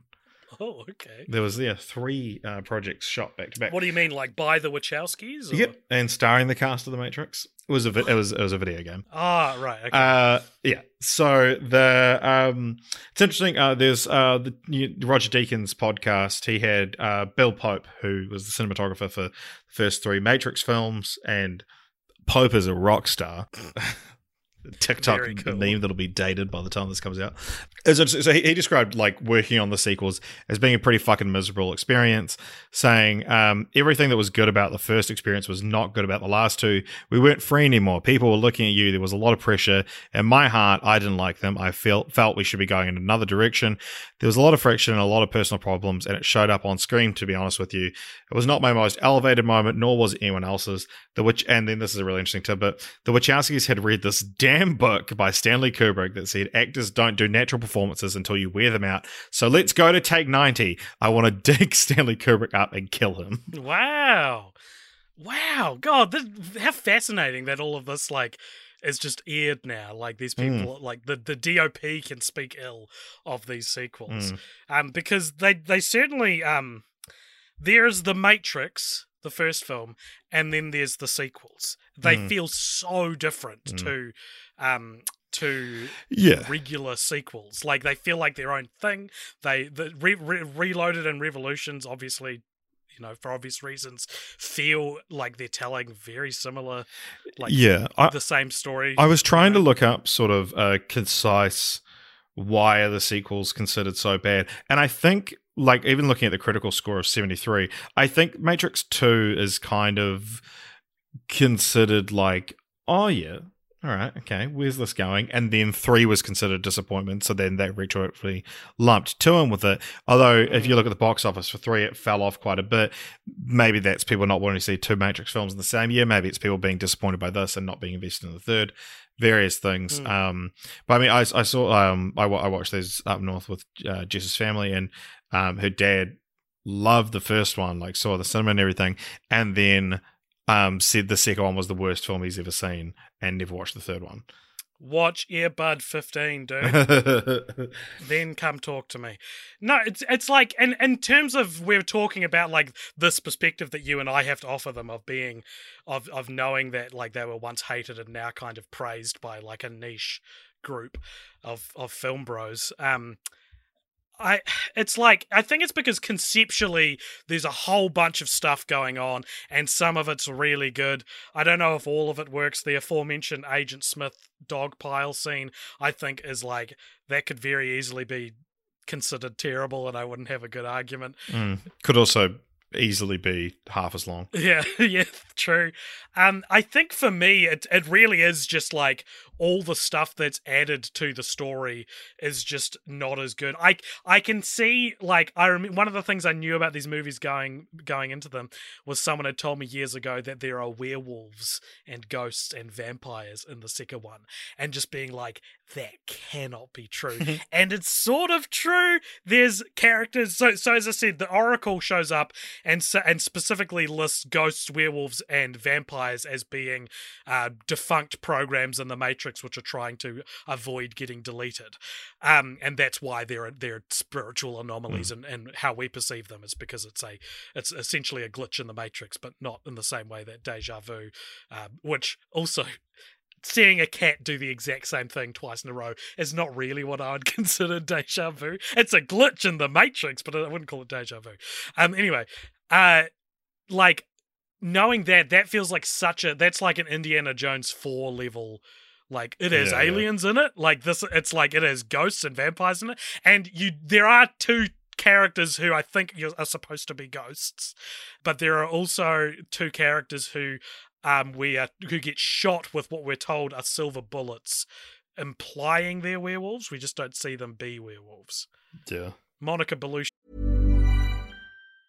Many of us have those stubborn pounds that seem impossible to lose, no matter how good we eat or how hard we work out. My solution is PlushCare.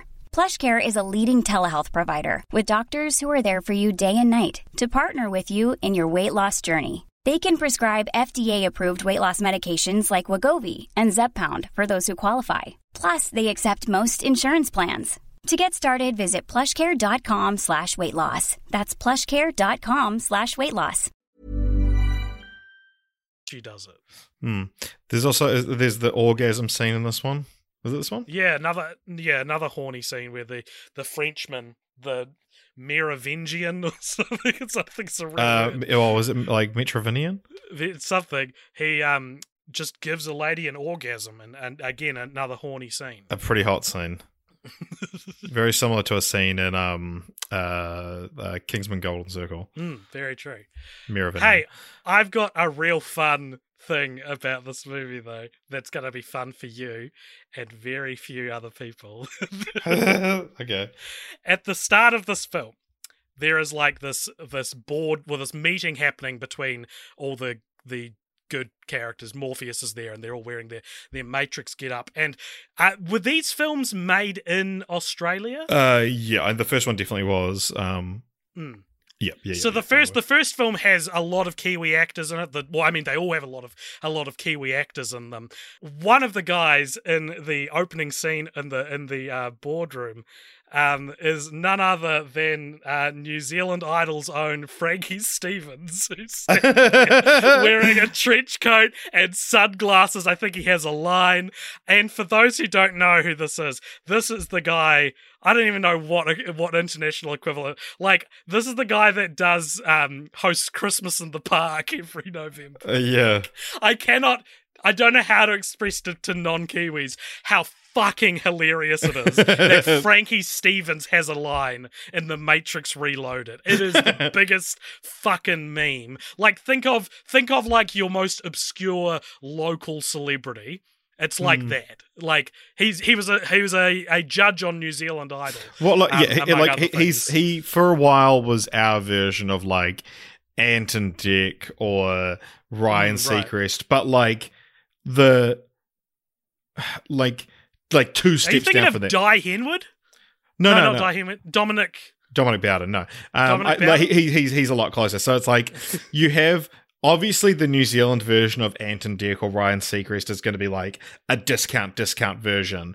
And it's like Frankie Stevens is our discount version of our discount version of that. It's just like I was watching this with sometimes host of the show, Emily, and she just burst out laughing. I was like, what? And she was like, was that Frankie Stevens? And I looked it up. His character's name is like Tyrant. Yeah. And he's only in this and Into the Matrix, the video game. Oh, yeah. Which I don't know what his role. Maybe he's got a massive role in Into the Matrix. I don't know. Yeah, maybe. But I just need people to know, if you don't understand and you don't know who he is, just know it's incredibly tickling to see Frankie Stevens be in like one of the biggest movies of all time. It's so funny. Oh, yeah. It's so funny.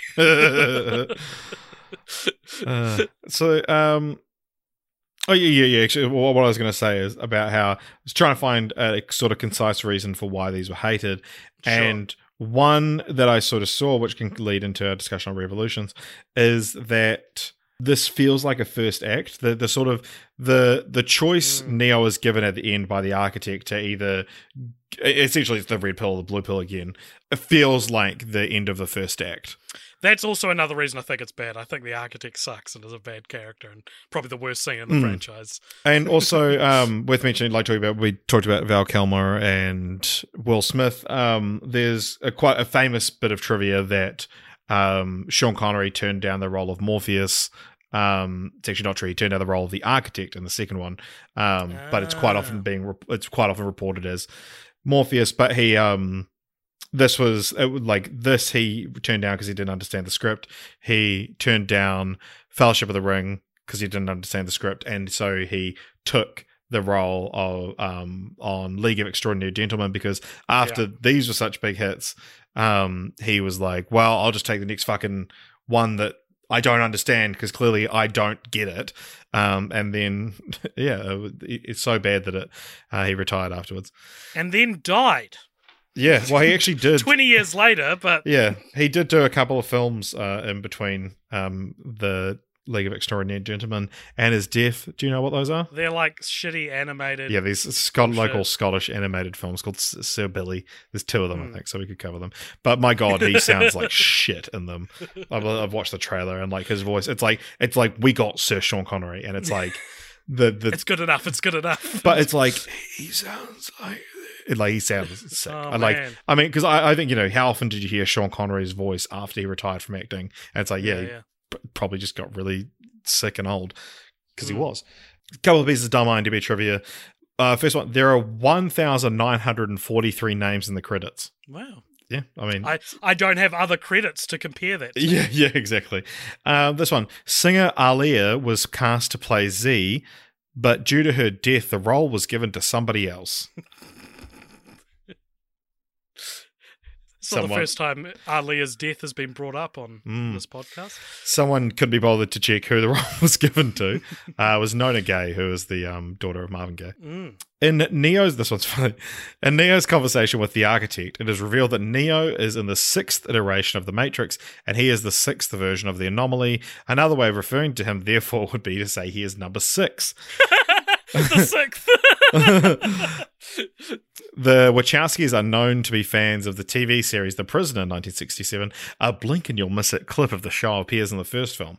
The main character of the show, who was also big on individuality and fighting the system, was known as number 6. Fans of the TV show will spot an even deeper connection between the 2 numbers, but that would be spoiling the ending of a different title. Fucking hell.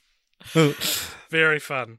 And then this one, last one, the 2003 Super Bowl trailer, which is the only one which incorporates both back-to-back sequels, Reloaded and Revolutions, is said by some fans to feature all the men and women that are plugged into the Matrix waking up from the Matrix and emerging from their pods. However, neither copies of the trailer downloaded in 2003 nor versions of the trailer in modern home video releases show this. Subsequent trailers are all for either one movie or the other and do not show people waking up from the Matrix either. It says either to us. This wouldn't have made any sense to show this, given that the events supposedly depicted do not happen in either movie. So it's interesting that they're just describing a Mandela effect thing. But yeah, that's what it sounds like. It sounds like someone very frustrated that they can't find what IGN forum. No, it's like someone's friend. Yeah. Who keeps on going on about this trailer has done the facts and been like, actually, yeah. There is a trailer though that was both films because I remember it, and it had everyone waking up from the Matrix. Oh my God! But I did find the trailer. There is one that just says like the Matrix, and then it's just like it says Reloaded, and then there's a picture of Neo, and then it says Revolutions. It's the teaser trailer, announcement trailer essentially. Do you know what's interesting is at the end of after the credits stop on Matrix Reloaded, it says The Matrix Reloaded coming soon. It doesn't say The Matrix Revolutions coming soon. At the end of Reloaded. Yeah, it says itself is coming soon or something like that. I don't know. Maybe I misinterpreted what it meant. I thought it said like to be concluded in the Matrix. It's poorly worded and makes it look like it's referring to itself. No, to be concluded is before the credits. Yeah, if you go on Amazon Prime for Matrix Reloaded, and go to the last few frames of the runtime, it says like The Matrix Reloaded coming soon, or so, like whatever it says, it should say The Matrix Revolutions, I guess. Okay, let me pull up Amazon Prime. This better be worth it, Alex. Matrix Reloaded. All right, play movie. Okay. Let me just okay, that's a Neo there in front of a bunch of screens of himself. That's the loading screen. Oh, okay. What's this? What's this trailer? Amazon original. Some skinny dude looking for executive producer of The Undoing. What's that chick from? Oh, that's what's her name? Anyway, okay, skipping to the last few seconds. It's like end of the credits. Yeah. There. So it's currently playing some POD, I believe, or one of these sort of good soundtracks to these films. I mean, like my kind of music and like just shitty sort of turn of the millennium rock. Rage Against the Machine kind of thing. Which is soon. It should end with a Rage Against the Machine. Absolutely, song, yeah. I guess. I believe like okay, here we go. TheMatrix.com. Yeah, it says The Matrix Reloaded coming soon. What does that mean? Yeah. Weird, Anyway. because it ends with just like the Matrix Reloaded, and you're like, oh, okay, sweet. Like it flashes on in like a sideways version of the Digital Rain, which the most famous iconography from any film, essentially. But it's like a sideways version that says the Matrix Reloaded. And you're like, oh, okay, it's just in title, and then it says coming soon. Okay. So before we move on to Revolutions, we both rated The Matrix 5 stars on Letterboxd. What did you rate this one? Did you like it? We haven't really said that. I did like it. Yeah, I don't know, AJ. I think I rated this 3 or 3.5 stars because it's got too much in it that is competently and interestingly done for me to be like, this is bad. So I guess I liked it, but I'm conflicted on it, and that same sentiment will be echoed throughout the rest of the movies, I guess. Yeah, and some of the rest of those movies, one of the rest of those movies is The Matrix Revolutions, which came out, as we said, 6 months after the last one. Again, directed by both Wachowskis, and what do you think this one has on Rotten Tomatoes? This will be like 50% or something like that. 35. Wow, so this is like the agreed upon worst movie in the series then. Yeah, absolutely. Yeah, right. That's interesting because I didn't hate it. I feel very similar about it that I felt about Reloaded, and that it's got a lot of interesting stuff in it. But I'm sure, I can see why it would have pissed people off more than I can see why Reloaded would have. Yeah, this is one of those movies I watched and got to like the climax of it, like what was very clearly the climax of the film. There's a big war going on. And then I paused the film to go for a pee, and I'd only been watching the film for an hour, and it had over an hour to go. But I was convinced it had 10 minutes to go. So not very well paced, I will say. But what is The Matrix Revolutions about? So picking up directly where Reloaded left off, there's sort of two main stories in this. One is the sequel new characters of the characters who live in Zion, fighting off the machines who are breaking in, and one is Neo and Trinity going to visit the machine city and be like, hey, stop all this. Basically, Neo believes that Agent Smith is a common enemy for both the machines and the humans, and so he can Trinity dies. And then Neo gets to the machines where he plugs in and says, I need to stop Smith because he's ruining this for everyone. And then he gets plugged in where he has a pretty great climactic fight scene with Agent Smith. I thought it was like, I can understand. I saw one perspective. What was it? Maybe it was like Nando V Movies or someone was like, seeing them Superman around a city is not as interesting as the subway fight scene from the first film. And that's a valid critique, I think. But I still was, I was still like, this is awesome. Like watching them fight. Yeah, I do like as well that it's like, because there's the dog pile one from the last one, which is very, because like a part of the iconography is of these films is like these millions of Agent Smiths, and the final fight is like a one-on-one, but like almost like the Birds style. There's all these Agent Smiths watching the battle, and it's like it gives it this kind of like spooky feeling. Yeah, Neo's also been blinded in the real world by the Agent Smith avatar who snuck in, and then he defeats Agent Smith, and sort of explodes in the real world. There's a big cross signifying that he is in fact Jesus Christ, and this creates peace between the humans and the machines. I don't know, I didn't quite follow it as well as I wish I did, but I didn't hate it, which I thought I would. Yeah, I didn't hate it either, and I think, and in my review I said I think I didn't understand this enough to hate it. That it's like, I feel like if you're really plugged into the Matrix, Richard, that you could watch this film and be like, this is garbage. They're not, honoring Zion. I don't get that. Like I part of it is probably just not being like super attached to the franchise because I'm watching it for the first time this week. But I was like, yeah, I mean, there's fun action. I liked the end to the characters. I do too. And I think it also has maybe my favourite line in the whole series. That your life is a sum of the remainder of an unbalanced No, that's equation. in the last one. No, so the guy who is channeling Agent Smith in the real world, whose name is Ian Bliss, and he does an incredible Hugo Weaving impression. like when Ian Bliss was in the second one, I was like, they really should have cast like an actor I recognize. You were like, he'll never sound like Hugo Weaving. And then, he does a really good job of marrying the two characters in the different realms together. Mr. Anderson, so good. And then so he blinds Neo with a faulty wiring, and Neo's blind. It's like, oh my god, that's crazy. And then he like that's your favorite line. Neo gets blind. He goes, oh my god, that's crazy. Oh my god, that's actually insane. The Smith avatar like slinks away into the shadows and is waiting for like Neo to come so he can attack him. And he's like holding like a pipe, and Neo's sort of fumbling around. He can't see anything. And then he gets close enough, and Smith like swings, and Neo ducks it, and then grabs it, and then he says, "I can see you."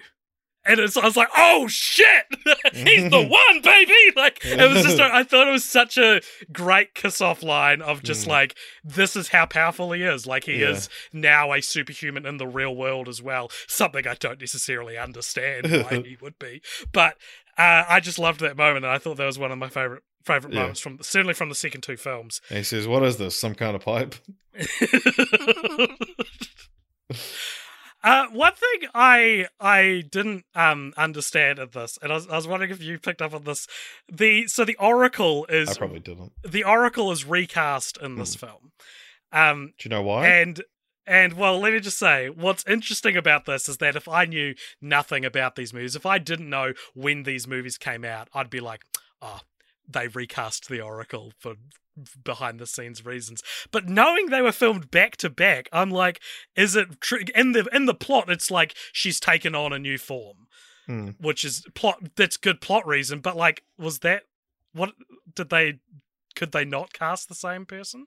No, because the films were filmed back to back, but the actress Gloria Foster died between during the shoot. Oh my god! Before she shot any scenes for the third film. That's crazy. And she hadn't filmed any scenes for Enter the Matrix either. And so the change in appearance is addressed during Enter the Matrix, apparently.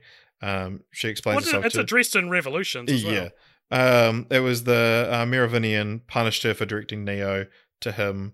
This caused the Merovingian to lose the Keymaker and several loyal henchmen, and in retaliation he stole her old residual self-image, forcing her to use an older one, which also limited several of her abilities like her memory. Well, I guess what's interesting about that is that of all the franchises to have the like a very sad and unfortunate workaround they've got to do for an actor passing away. Isn't it crazy that this unprecedented move of these two films that were shot back to back and released in the same year has that problem to work around? Yeah, this is actually there's what I just read out is actually transitions into a dumb IMDb trivia. Oh, so after that it's sort of explains a bit of trivia of how she passed away. It says in Revolutions, the initial conversation when Morpheus and Trinity meet the new Oracle was adapted to reference her changed appearance.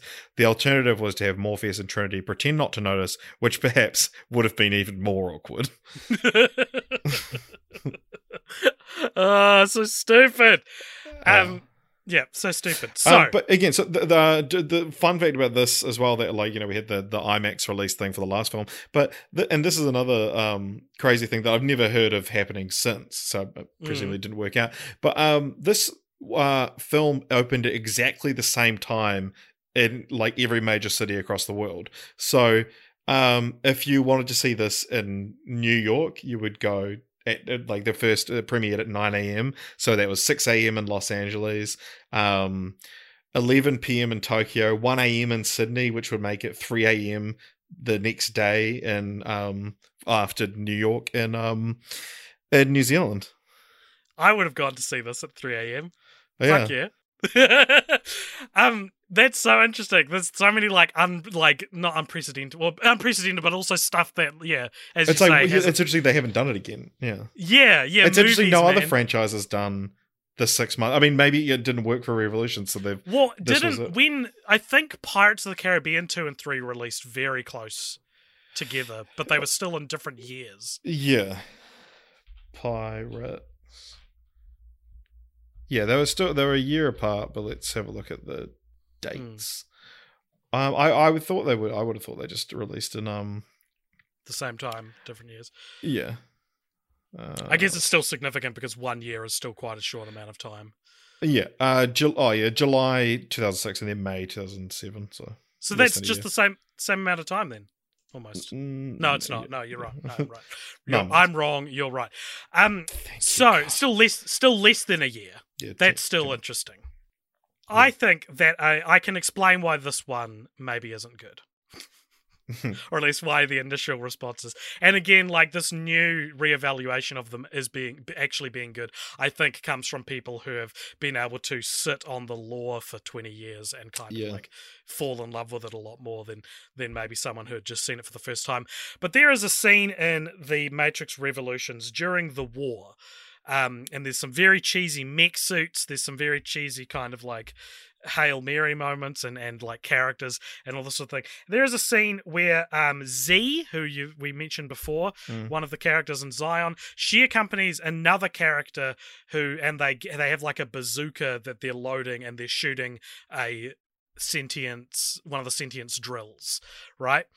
And it's this big heroic sacrifice because this other character like gets killed while trying to escape.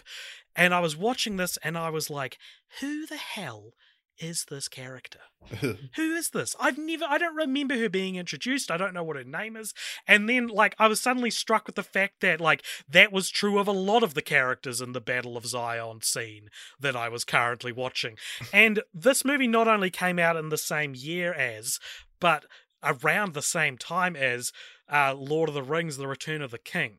And Lord of the Rings, a series which has, again, huge battles with a plethora of characters. But the difference is, in Lord of the Rings, I know these characters' names. I know what their beliefs are. I know what they want. I know what's at stake if they die. Like, I think maybe it is just directly comparing the idea of like a revolution, no pun intended, between something like The Matrix and Lord of the Rings. I think Lord of the Rings just does it like supremely better than Matrix Revolutions.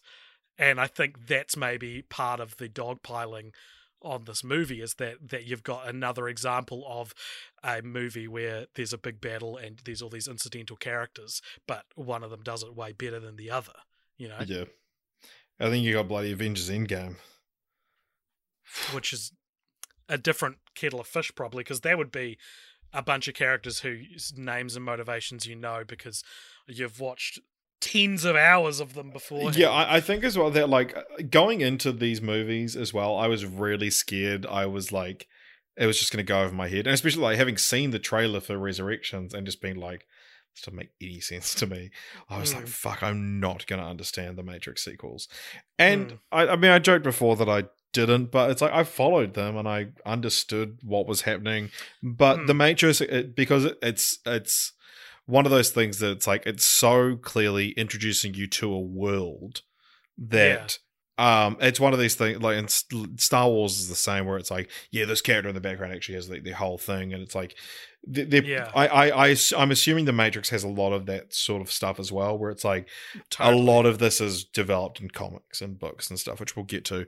But you know, as sci-fi blockbusters, they're smart. They are smart movies. And what's more important as well is that I can both understand why they're hated, and I can understand why certain people now go out to bat for them. Yeah. And what's important about that is I can say I'm actually better than everyone. Right? Yeah. Like, I'm above it because I don't have to be like, they're real shit, and I don't have to be like, actually, they're real good. I can be like, you're both wrong. And more importantly, I'm right. So that is The Matrix Revolutions. Unless you have anything else you want to say? No, I don't think so. I think that's it. So the idea of a fourth Matrix film was thrown around for a long time. It was one of these ones that was like the kind of shit like I remember when like El Camino was one of those things, the Breaking Bad movie. That was one of these things that's like that your dad tags you on Facebook saying, "Hey, did you know they're making another one?" You're like, "Fuck off." Like they're not going to. They're not. Please don't tag me and stuff like this, Dad. Yeah, they're not going to make one. Like, you know, and then yeah, it happened.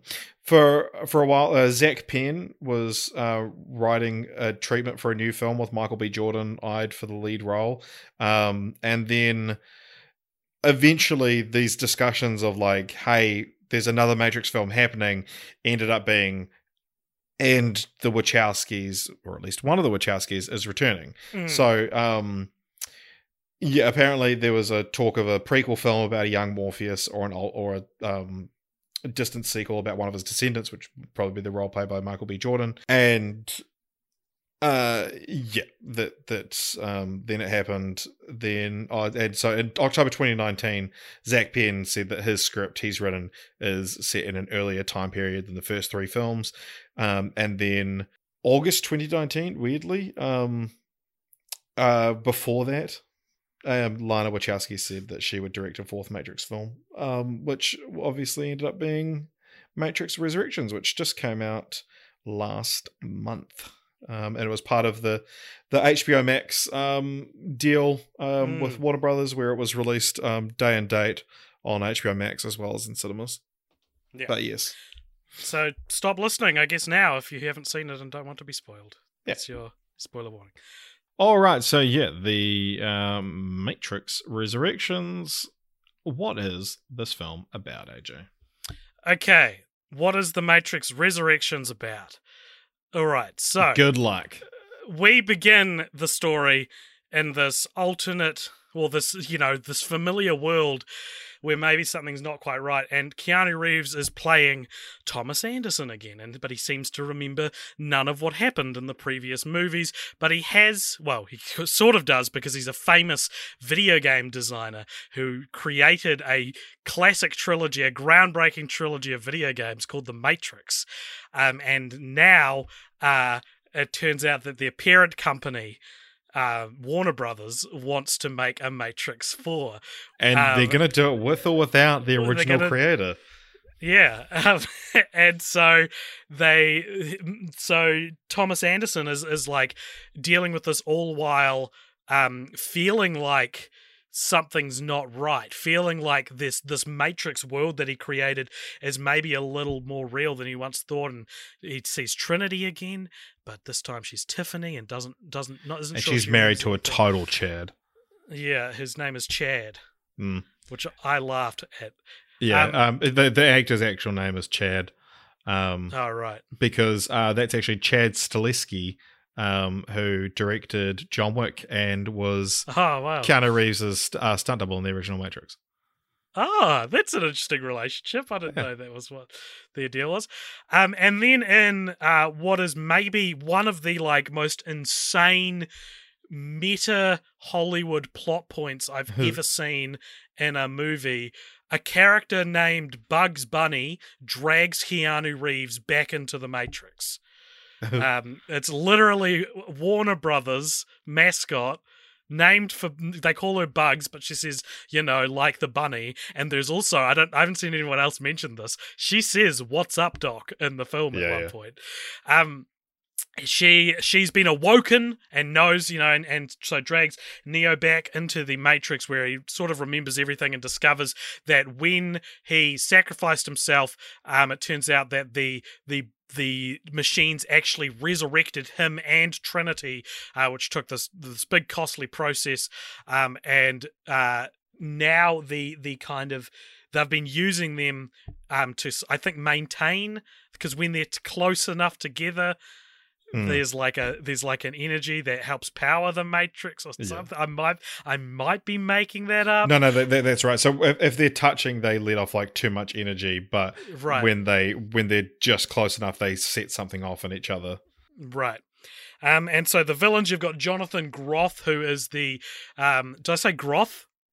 Yeah, it's Groff. Our second Jonathan Groff franchise in a row, where he is essentially the new Agent Smith. He's Agent Smith who's been reskinned, and you've got Neil Patrick Harris who plays the analyst, who's sort of the new villain, who has been keeping them apart, and they fight for their freedom, they fight to free themselves. They bite once again from the Matrix. Fight. It's the Matrix Resurrections, baby. At the end, they jump off a building together, and Trinity can fly in what I'm calling the second divisive legacy sequel I've seen in the past 5 or 6 years, in which a character flies, and I have no problem with the character flying, but the way it is depicted on screen is pretty stupid. Because Last Jedi...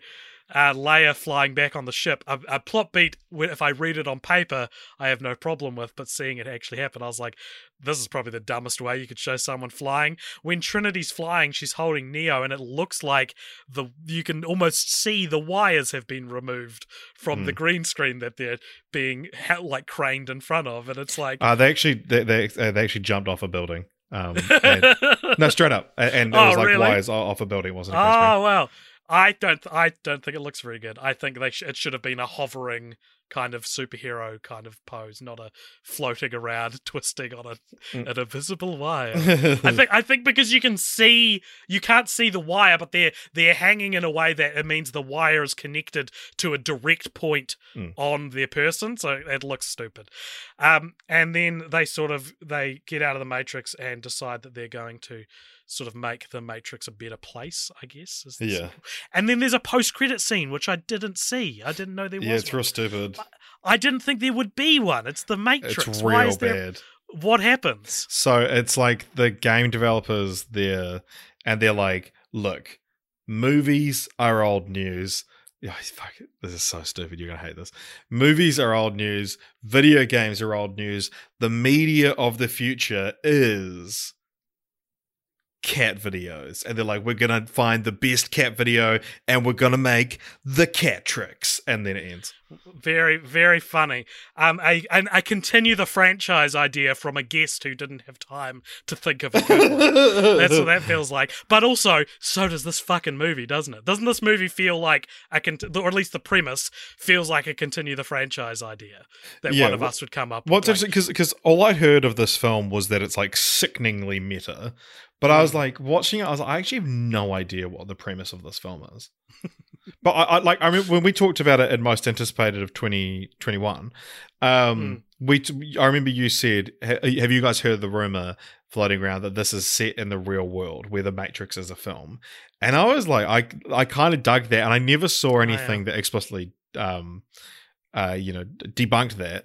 But then I also never saw anything trailers also kind of supported it, like that part. Well, yeah, and I think the thing is, it's not set in the real world per se, but it's set one reality above the last ones in a way. But instead of movies, they're video games.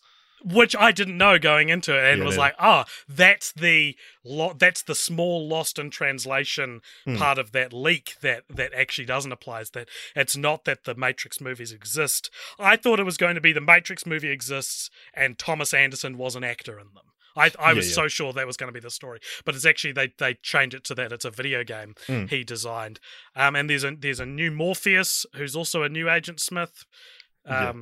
There's a whole bunch of new characters for good or bad. But yeah, it is like you know with these crazy scenes where he's given the red pill, blue pill choice again, while the original scene of him being offered that in the 1999 Matrix is projected on a screen behind him.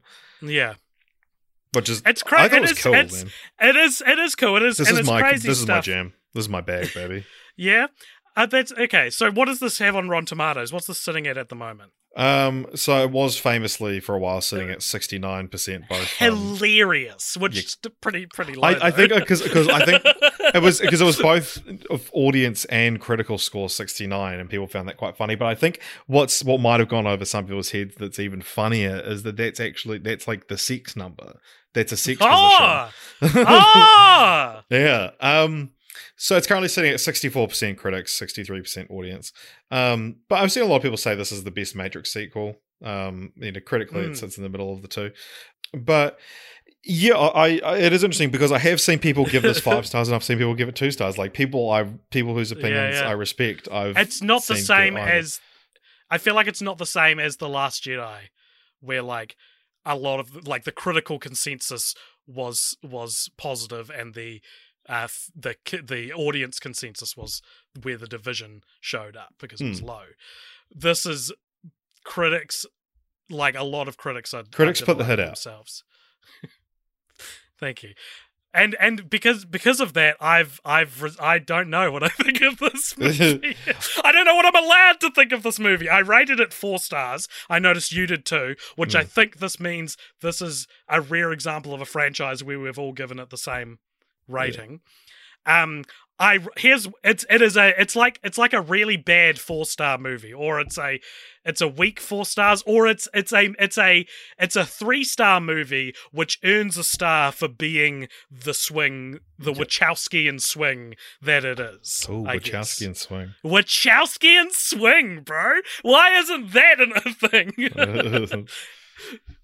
It's where the Wachowskian swing refers to when something maybe isn't good, but you're glad that it was interesting. It's interesting. Okay, well, let's talk about why this film exists, because it's quite interesting. So, I think they told me in the text of the film why this film exists. Why do you think that is?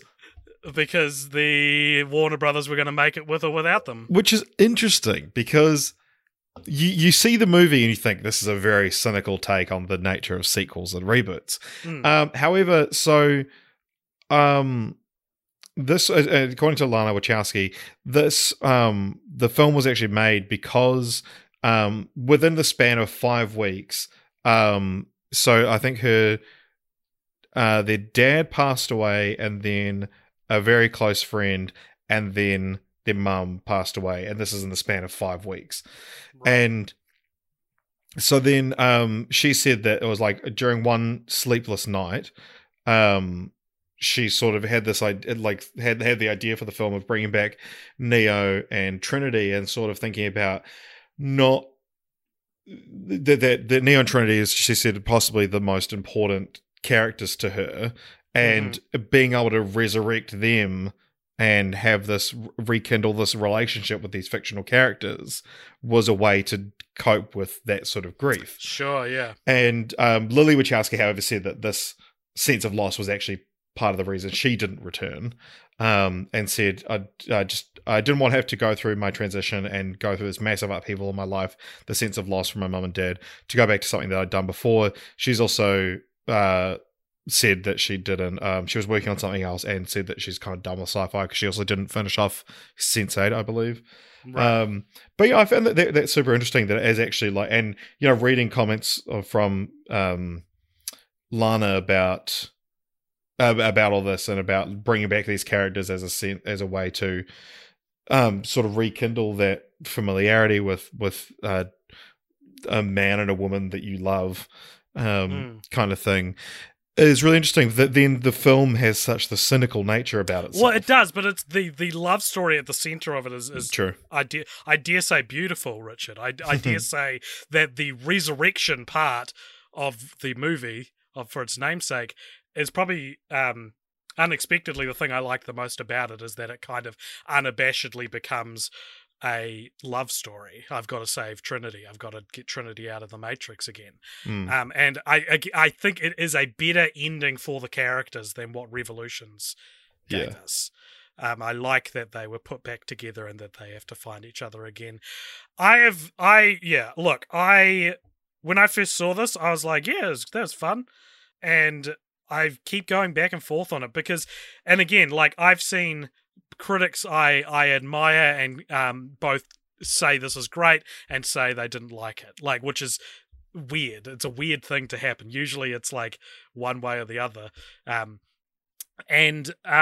what I think is that the meta stuff which we're talking about, the like it was a video game, that's only really there for the first act of the film, maybe the first quarter, maybe the first third of the film, and then it becomes expressly a sequel to The Matrix Reloaded and The Matrix Revolutions in a way that's like, wow, you like this, you know, this is not this is not a case of producers going, people only really liked the first one, so maybe let's focus on that a little more. This is like, no, this is a sequel. This is continuing the story of the world set up in the Matrix, in the Matrix Reloaded and Matrix Revolution. It is interesting though, because I almost went to go see this with someone who loves the first one but didn't watch the second two, and I was sort of trying to gauge, because I saw a few people say like, you don't need to see the second two, and you saw it, and I was like, well, AJ will be, I can sort of pick your brain a little bit about it,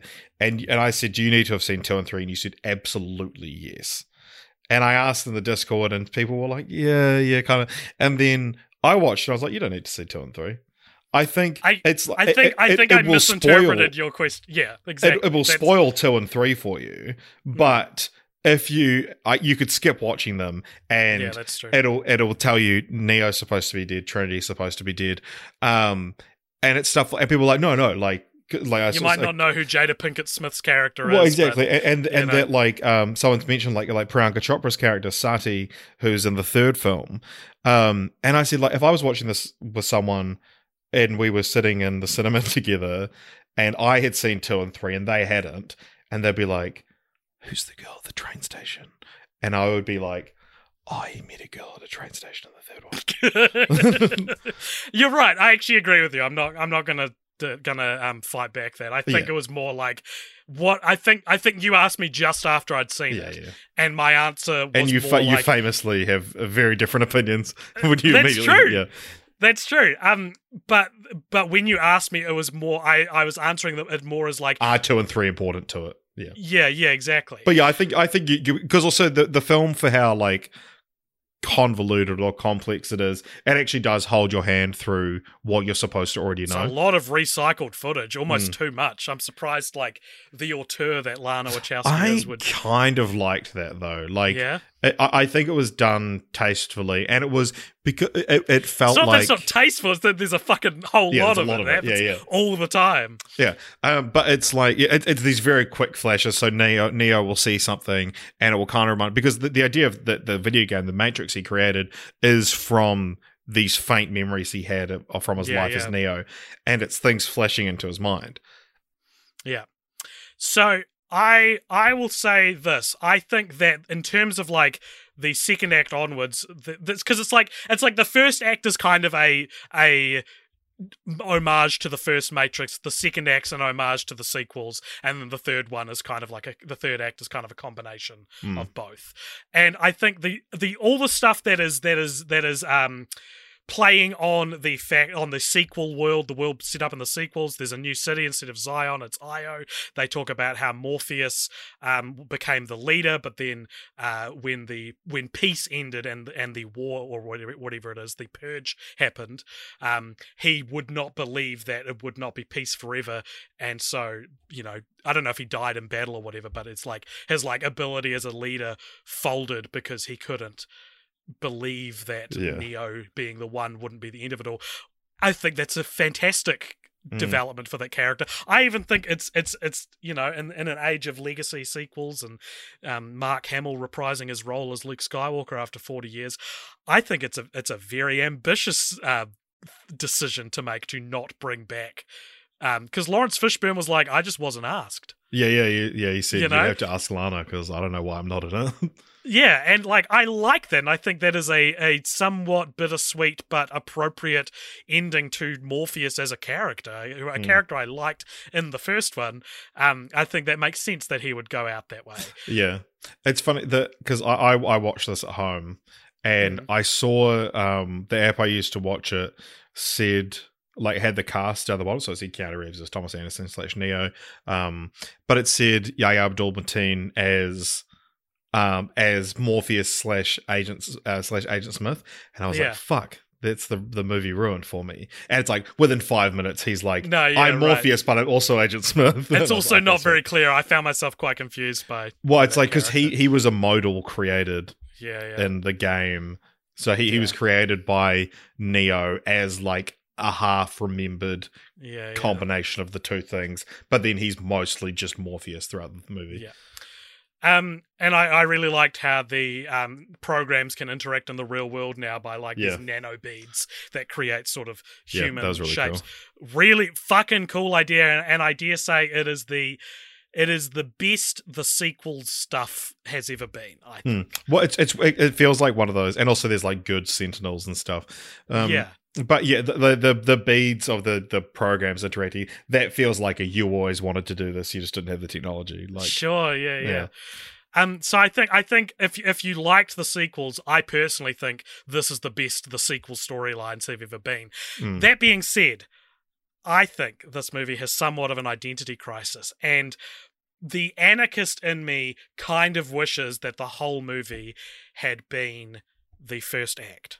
Or like that vibe had been the whole movie, because I was watching it and I had this thought, right, that like, at least in the first act, I was like, this isn't really a sequel to The Matrix. This is a movie that is about The Matrix. It's like it's using this pop cultural touchstone as a story, like a device, like a MacGuffin almost, right? And I don't think I immediately realized that I was disappointed that then it just became a pretty good Matrix movie, because it was pretty good, right?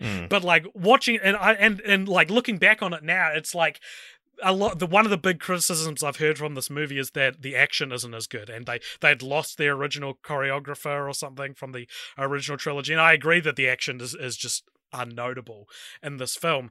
But it's like, what if it wasn't an action movie? Like, what if it was a psychological sci-fi thriller? What if it was this weird, like, super not giving the people what they want at all kind of like slow plodding thing? Like, I'm sure people would hate that even more, but like, I'm just so interested in the meta stuff, and it feels like that was the initial idea, and then along the production, someone was like, okay, you can criticize all this stuff, but it also has to be a Matrix movie. You can't just not have it be a Matrix movie. And I kind of think that's maybe a misstep. Maybe it didn't have to be a Matrix movie. Yeah. I'm kind of inclined to agree. Like the first act was my favorite stuff. You said that so slow, like you hate agreeing with me. Like, all right, I admit you got a point. Yeah, but I mean, we can delve into the meeting of the elders now, because this the one of our elders did actually sort of explicitly talk about this. Well, so meeting of the elders, if you've never heard of it before, we have a new Patreon tier. We have a new Patreon tier over at patreon.com/cultpopture, where if you sign up to our Cult Elder tier, you get invited to a secret Discord room where you can tell us your thoughts on the franchise of The Fortnight, and we'll read out some or all of your thoughts and discuss them. So if you want to get involved with that, Cult Popture Patreon, patreon.com/cultpopture. All right. So Cult Elders. So Dan in Hawaii stated, I firmly believe The Matrix 1999 is a timeless, classic, highbrow action film that works just as well in 2021 as it did upon release. I had the unique opportunity to show it to a class of high school students this month, and it was met with resounding universal acclaim, which is an interesting perspective, because you would expect, your cynical, sort of seen everything high school students to probably turn up their noses at it. I used to believe the general consensus that the 2000 sequels were dumb and overbloated, but I've come around to loving them on a recent rewatch. They were ambitious. They made choices. And while everyone memed the reloaded Neo versus Smith's fights as PS2 graphics, really it was just one shot that was a touch too smooth in a film otherwise full of immaculate action choreography and special effects. I think that is the thing, and I did sort of notice that because the movements are so smooth, and you do end up with major characters being CGI, there's something a little uncanny valley about it. But then also it's supposed to be a simulation, and so if it's running at full capacity, it's like you can forgive it. Also, how damn diverse are these films? I was really pleasantly surprised by the casting across the board and Reloaded/Revolutions, which also reminds me there's an interesting Jessica Henwick, who plays Bugs that you mentioned in The Matrix Resurrection, is I believe a Chinese-British actress who was offered a role in Shang-Chi almost the exact same time she was offered this role, and described it as like a red pill, blue pill moment. But then Dan goes on to say, as for Resurrections, I was, and this is spoiler marked, taken aback by how aggressively meta the first act was, but I warmed to it soon enough. Groff is such a perfect Smith. Regardless of the sequels, I think absolutely everyone needs to give The Matrix 99 a chance. It's a bona fide classic. So it's interesting because I saw Dan gave this 2 stars on Letterboxd, and really? I was quite surprised by that. And then he later re-reviewed it and gave it 4, I think. But yeah, God, my mind does not work that way. I'm not the kind of guy that can, upon reflection, go from 2 to 4 or reverse order. But it is interesting because I actually watched this in 2 parts as well. I paused it, and I was like, oh, got quite late, so should we go to bed? We'll finish it tomorrow. And then we paused it, and it was 59 minutes and 54 seconds, and I was like, oh, well, let's watch 6 more seconds. And then we paused it exactly an hour. And it was one of those things, and this happened to me a few times when you pause a film and watch it later, and it's like, you've watched 2 different films. So it's like, it was getting into the just Matrix stuff. But when I went to bed, I was like, this is this really fucking cool meta, like, thing. And I was like, I think I'm going to fall on the side of really, really liking this. And because I'd seen people, complain about the meta stuff, and I was like, well, I'm really digging this meta stuff. And then the meta stuff disappears. And it kind of turns into just more of a generic Matrix film. And so I think I could have, if it had continued up until that hour, what had been up until that hour point, I could have been like, yeah, this is a 5-star movie. But then it just became like a 4-star movie for me. Yeah. Yeah. Also funny that I, just before like starting the film, I grew my hair throughout 2021, and it got quite long, almost Keanu Reeves-esque. Just before shaving my head, I was like, wait, but we're about to watch Matrix Resurrections. What if what if we watch the film and Keanu Reeves has real cool long hair and he looks real good, and then I'm going to get real sad. And then for quite a long part of the runtime, he also has a buzz cut and he looks real cool. So I didn't have that problem. And I was like, yeah, I still look like Keanu Reeves. I liked what Dan said about how diverse the casts are. I think that's a fantastic point. If we can wander back into woke corner almost for a second, I think that everything's PC. Well, because I did a very funny tweet / Letterboxd review of this film where I said something along the lines of I didn't understand why internet losers were decrying this film as woke trash, and then a woman does something awesome, and it's like, oh, there you go. Yeah. And I had a conversation on Twitter with a friend of the podcast. I don't know if he's a fan, but friend of the podcast, Uther Dean, who pointed out a really great point, which is that not only is this no more or less quote unquote woke than the sequels are, but also the sequels have like gotten more quote unquote woke with time. Like a lot of the stuff which would have seemed incidental in 2003 now feels very good-hearted, and like the diverse cast and stuff now feels very important looking back on that now. And Uther also pointed out that it's not really a case of a director being woke as much as it is just a director being a good person. That's being decried as woke. But yeah, what else have we got in the Elders? So Dimitri said, I saw the sequels way late, and it already had my perception coloured by public opinion. When we say we'll comment on your ideas in the meeting of the Elders segment, we mean we'll make fun of them. Well, radical. And then, however, when I finally did watch the trilogy as a whole this year as prep for the new one, I thought they were all pretty much the same in quality. These movies probably just aren't my bag for whatever reason. I just finished Resurrections, and I honestly really enjoyed it. I think it may be my favorite of the series. Without getting to spoilers, I really liked the direction they took things. Also think the casting was excellent, and 2.5 hours really went by quick, so it kept me engaged the whole time. That's really interesting. That like the perspective of someone who's not enamored with the first one, and it's like, but by not buying into the first one, you're also elevating the sequels a little bit. Yeah, right. Because they're not ruining anything. I'm a touch offended by saying that they're all the same quality, but I'm also glad I know of at least one person who thinks Resurrections is the best one, because I was hoping there would be someone who could have that experience. Yeah. Paul says, always thought the Matrix had that Back to the Future problem of setting up stuff at the end of the first film with no plan to pay it off. Neo is very literally a god by the end of the Matrix, and they dismissed that by saying, upgrades and reloaded.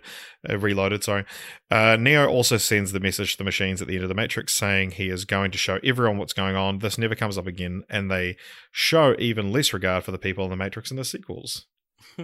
That is one thing I don't like about the series, actually, is that early on in the first one, they're like, by the way, everyone around you at any time can be taken over by Agent Smith, and also because they're not working for you, that means they're working against you. And this gives the entire franchise carte blanche to just murder civilians, have heroes murdering civilians the whole way through. And I wish there was more of a, like, if, you know, they might be taken over by Agent Smith, but they'll be fine afterwards. You know, I can't sanction just a hero just mowing down innocents. I think it's horrible.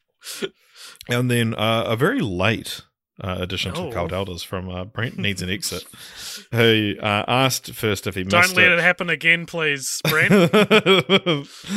I think I'm about as close to the proper demographic for these films as you could be. First three released when I was a teenager. I saw the first one on DVD and was blown away. Went to midnight screenings for both 2 and 3, which were released 6 months apart, something I'd never heard of before. I enjoyed the box office hype of the sequels, but realized how bad they were once I stopped to think about them. The fourth one is definitely written for a person like me. They're flirting with the idea of a reboot while doing a reboot that isn't actually a reboot. I think it was a great way to refresh the series, and I would have no problem if they started an HBO exclusive series with the new characters navigating different matrices to continue the franchise. Oh, I'm way too late for the Matrix episode, I suppose, or not. I am so confused. Yeah, no, I think the idea of an HBO series is probably pretty affordable with that set of actors. You know, you're not having to get Keanu Reeves involved, who I imagine is expensive. Yeah, I think that's a really cool perspective, and a really, like, I'm glad we have someone who had the platonic ideal experience. The everyman experience of this franchise, I think, is something we needed that maybe you and I couldn't provide. Yeah. Meeting adjourned. I think that a really good criticism I've heard over and over again of Matrix Resurrections is, what are you saying?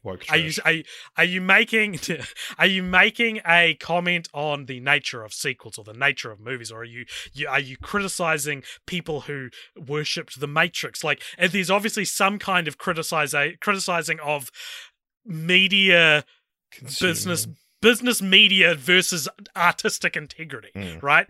Yeah, which may or may not doesn't have a clear conclusion, but ultimately, the criticism is, why is a Matrix sequel doing that?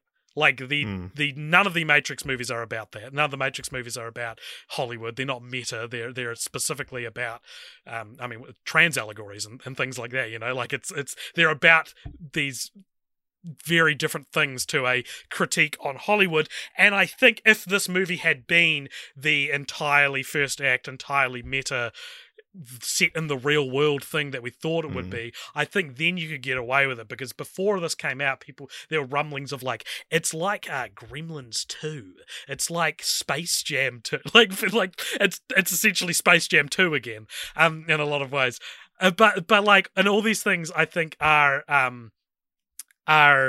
really fun ways to approach making a movie, but in doing so, you also need to make the movie, if it's a sequel, be just astronomically different to the ones before it, and it starts that way.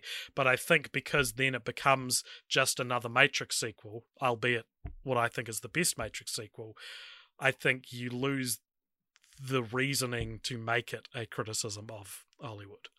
Meeting adjourned. That's an interesting perspective. So that's our discussion on the Matrix movies, but there is a little bit more to come. You wanted to talk at the start. You said you wanted to talk about your big fat boner. no, sorry, my nuts are my fat fucking nuts and my big boner. No, we talk about titles a lot on this podcast, and I've heard some people don't like them, but I like The Matrix, The Matrix Reloaded, The Matrix Revolutions, and then the gift that Lana Wachowski gave me by calling this one The Matrix Resurrections is very consistent, very, very neat. I think they're cool. I think Reloaded, Revolutions, and Resurrections are all very cool words to use. And Reloaded, when you hear Reloaded, do you think of a gun or a computer software? I would think of a gun 1,000 times before I thought of a computer software. I'm sure people are, but is there that double meaning there of it's also it is the computer system is being loaded again because it's the sequel. Up until like the last week, I could only keep the name of the third film in my brain for about 90 seconds. You would tell me it was Matrix Revolutions, and then less than 2 minutes later, I would have to Google to check it wasn't Revelations. Well, I think it's because Revelations maybe is more typically used in in this context. But I like Revolutions more. I think Reloaded is maybe a little dated. It's a little 2000s cheese. Yeah. But Revolutions is a cool... Because it's about like a revolution. Yeah, exactly. And Resurrections is not just... It's the first sequel in 20 years. It's also like they were resurrected. I think that's cool. I just think it's neat. It is. It's neat, Richard. It's wonderfully neat, and I love that. Well, the neatness may or may not continue with the franchise. So, great, fantastic. Continue the franchise. This is a segment where we sort of go off. We have a look at what. We go off continuations already exist, and then we pitch one of our own each. So continue the franchise. There's strap in because there's a few. So obviously, as you mentioned, the Animatrix, which is an anime collection of 9 shorts, including the original. Which explores the time between, including the original. No. I pasted 2 sentences together and it fucked them up. So. Yeah, so like the original war between humanity and machines, which led to the creation of the titular Matrix, in addition to providing side stories that expand the universe and tie to the film series. There is one of them has Keanu Reeves and Carrie-Anne Moss in it. Oh. And then this is dumb Wikipedia trivia. So this is like in the opening like paragraph. It says, since the anthology's release, multiple franchises have partaken in similar projects over the years. Citation needed. Well, not to undumb your dumb Wikipedia trivia, I had the Dark Knight trilogy's version of this. I still have it on DVD. It's called Batman Gotham Knight, and it's set between Batman Begins and The Dark Knight, and it's a series of anime made by different studios, so like all the episodes look different, which, you know, I don't know if Nolan would consider them canon, but it isn't inaccurate to say that a lot of franchises wanted their own Animatrix, which, you know, I can't believe it's titled that, but it's a great title. the Animatrix. That's so funny. For years I'd heard of this, and it was very late in the game when I realized why it was called the Animatrix, and I'm like, that's insane. Like, that's one of those things. I said this about spoilers for Shang-Chi, about Trevor Slattery showing up in Shang-Chi, that it feels like something I would push so hard for in the writer's room, and I'd be fighting every day for. I feel like I'd be fighting every day to get this collection of anime short films to be called the Animatrix, and it happens, it exists. Yeah. That also came out in 2003 as well, just worth pointing out. Nice. So interestingly, though, in 2001 there was a documentary that was behind the scenes of the first film, and kind of said, like, you know, we're making 2 more, and it was called The Matrix Revisited, which means this was the first instance of the Matrix RE suffix. Yeah. So yeah, as we mentioned, The Matrix your last email. The Into the Matrix was a PS2, GameCube, PC, and Xbox game, which was filmed concurrently with The Matrix Reloaded and Matrix Revolutions. And it features over an hour of original footage written and directed by the Wachowskis and starring the cast of the movies. Damn. So there's like an extra movie hidden inside this video game. Wow. Yeah. And that's the one that has Frankie Stevens as Tyrant. I hope he's like the main character. So, but here's an interesting thing: that in the original theatrical release of The Matrix Reloaded, many of the signs during the freeway chase had 8 character hexadecimal codes instead of the actual content, as shown in later theatrical versions and on home video. Those hex codes were cheat codes for the game Enter the Matrix. Wow. There's a hacking minigame where these codes are coupled with the cheat command to activate the cheats. Isn't that insane?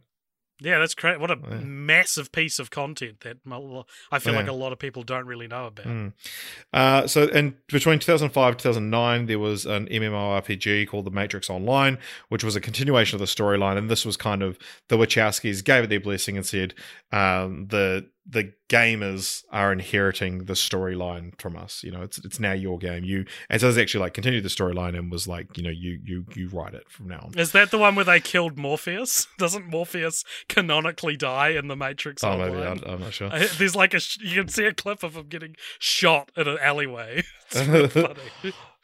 Like when Lawrence Fishburne wasn't returning for Resurrections, I remember there's a big contingent of people being like, wait, is this because he canonically died in The Matrix Online? That's so funny. So also in 2005, there was Matrix Path of Neo, which was written and co-directed by the Wachowskis, and this one you just play as Neo going through scenes of the first 3 movies. That came out after the sequels? I thought there was like a post-first movie before the sequels game. And then most recently, however, we have The Matrix Awakens, which I feel like you so easily could have called Reawakens or something. Yeah. But this just came out recently, and this is a tech demo for Unreal Engine 5, which is the video game engine, and so it's the new one. It's pretty fucking nuts. It was written and directed by Lana Wachowski, and it's a lot of it is like, look at what we can do with this technology, and it's Carrie-Anne Moss and Keanu Reeves. Have you played it? No. I have. It's free to download on PS5. You may as well check it out. It's like you watch a bit, and then there's some quick time events of you shooting people, and I was like, I get it. I can't be bothered actually playing the thing. So I watched the cool part, and it is pretty insane. Cool. So it's video games, and there was also the Matrix comics, one of which was written by the Wachowskis and illustrated by the original film's concept artist. They were originally released for free on the Matrix website between 1999 and 2003. And then a few weird continuing franchises that exist. There's the Samsung SPH N270, which is a real mobile phone released, also called the Matrix phone, which is a phone made to resemble the one in the sequels. It was kind of intended as a piece of merch rather than like actually being a good phone. Famous for having the spring-loaded earpiece that pops up. And there were supposedly 10,000 made, but there's and like they're all clearly numbered with which one they are, but no production numbers above 2,500 have ever been like verified to exist. So there might be only 2,500 made. Is this phone canon? And then a couple of really sort of odd ones. There's the Matrix Defense, which is a legal defense. Is like it's been used in the real world. Is that like the Wachowski swing? Yeah, 4 people have so. They believe they're in the Matrix. Yeah, they're like people have claimed like the Truman that, Show syndrome. So this is like a legal defense that you're clinically insane, essentially. Wow. Tonda Lynn Ansley of Ohio was found not guilty by reason of insanity by using this defense after shooting her landlady in the head in 2002. So before the sequels. We should all be shooting at. Sorry, I'm kidding. Yeah, but they, so in using this defense, the defendant claims they committed a crime because they believed they were in the Matrix and not in the real world. A defendant could allege they never intended death for their victim because they believed the victim to be alive in the other reality. If I was on the prosecution, I would be like, in the Matrix, if you die in real life. So, you can't say that if you kill... just, argue back with the Matrix law. Vadim Messages of San Francisco offered a Matrix explanation to police after chopping up his landlady and was declared mentally incompetent to stand trial. Why is it always landladies? That's crazy. Joshua Cook's lawyers were going to attempt this defense in 2003 in his trial for the murder of his adoptive parents before he pleaded guilty. But then the sequels came out and they're like, never mind. That's crazy that it's like, they're like, yeah, we were going to attempt this. It's like blatantly just saying, no, this isn't real. And the case of Lee Malvo, who participated in the sniper shootings of 30 victims in 2002. So these are all between the original and the sequels. Interesting. Also included references to the Matrix mentioned in writings taken from his jail cell. Malvo reportedly shouted, "Free yourself from the Matrix," from his cell after his arrest, and told FBI agents to watch the film if they wanted to understand him. So this is our first franchise which has inspired a legal defense, and also possibly our first film that has inspired a religion called Matrixism, aka the Path of the One. Do you know about this? I bet I could guess its entire doctrine. What is it? It's just the Matrix, is it? It's just believing in the Matrix. So the four main beliefs of Matrixism, the four tenets of Matrixism, the belief in the messianic, how do you pronounce that? Messianic prophecy, use of psychedelic drugs as a sacrament, a perception of reality as a multi-layered and semi-subjective, and adherence to the principles of at least one of the world's major religions. April 19th is their holiday, aka Bicycle Day, which is the anniversary of Albert Hoffman's 1943 experiment with LSD. Sounds like just people doing acid. Yeah, interesting. So, yeah. Do you have a continue the franchise? So, I was going to say, like, surely there's a Rise of the Machines style prequel here that we haven't seen. Like, surely, you know, they talk about this apocalypse that happened, but it sounds like that's what the Animatrix is. It covers it, yeah, because that felt like the obvious answer or the obvious way to go with it. Richard, you know I like my... this thing is like this thing, and I don't know exactly how to explain it. Like with I don't know, Die Another Day is a PS2 movie. Yeah, sure. That sort of thing. I love them. I love that sort of thing. I think the Matrix sequels are an animated series. It's so sorry, I'd sort of zoned out there. Yeah, like a Saturday morning cartoon. Yeah, I'm not talking about the anime Matrix. I'm talking about things like the Men in Black cartoon, the Godzilla cartoon, where a lot of these things would there be a popular movie come out, and then there would be a cartoon made. It would go for like fucking 68 episodes, and it would be goes for like 12 or 100. Yeah. And it's set like it's not explicitly a sequel, and they take on, like Jumanji did it as well, where it's like it's more inspired by the movie, where they adapt some of the plot themselves to work better for a cartoon. And all of the Zion stuff, all of these new characters, all of the mechs feels like it's something that would happen 60 episodes deep into a animated series based on The Matrix. And so I guess my continue the franchise is one of the traits of these animated series based on a popular movie thing is like they'll change little things, and it'll be like, why did they change that? That's odd. And I thought, what do you think they would like? Would Neo would have orange hair? You know, it'd be shit like that, or like Trinity wouldn't be in it. You know, like, and like the law agent Smith would be able to like intercept the real world and the Matrix. It'd be things like these little tiny inconsistencies that stop it from being a sequel and turn it more into a reimagining. The Matrix reimagined. There you go. You've done it. Reanimated. Yeah, I think the Matrix Reanimated, or the Matrix the Animated Series would be all right. Reanimated series. So my idea for continue the franchise is, like, this could kind of take any sort of form.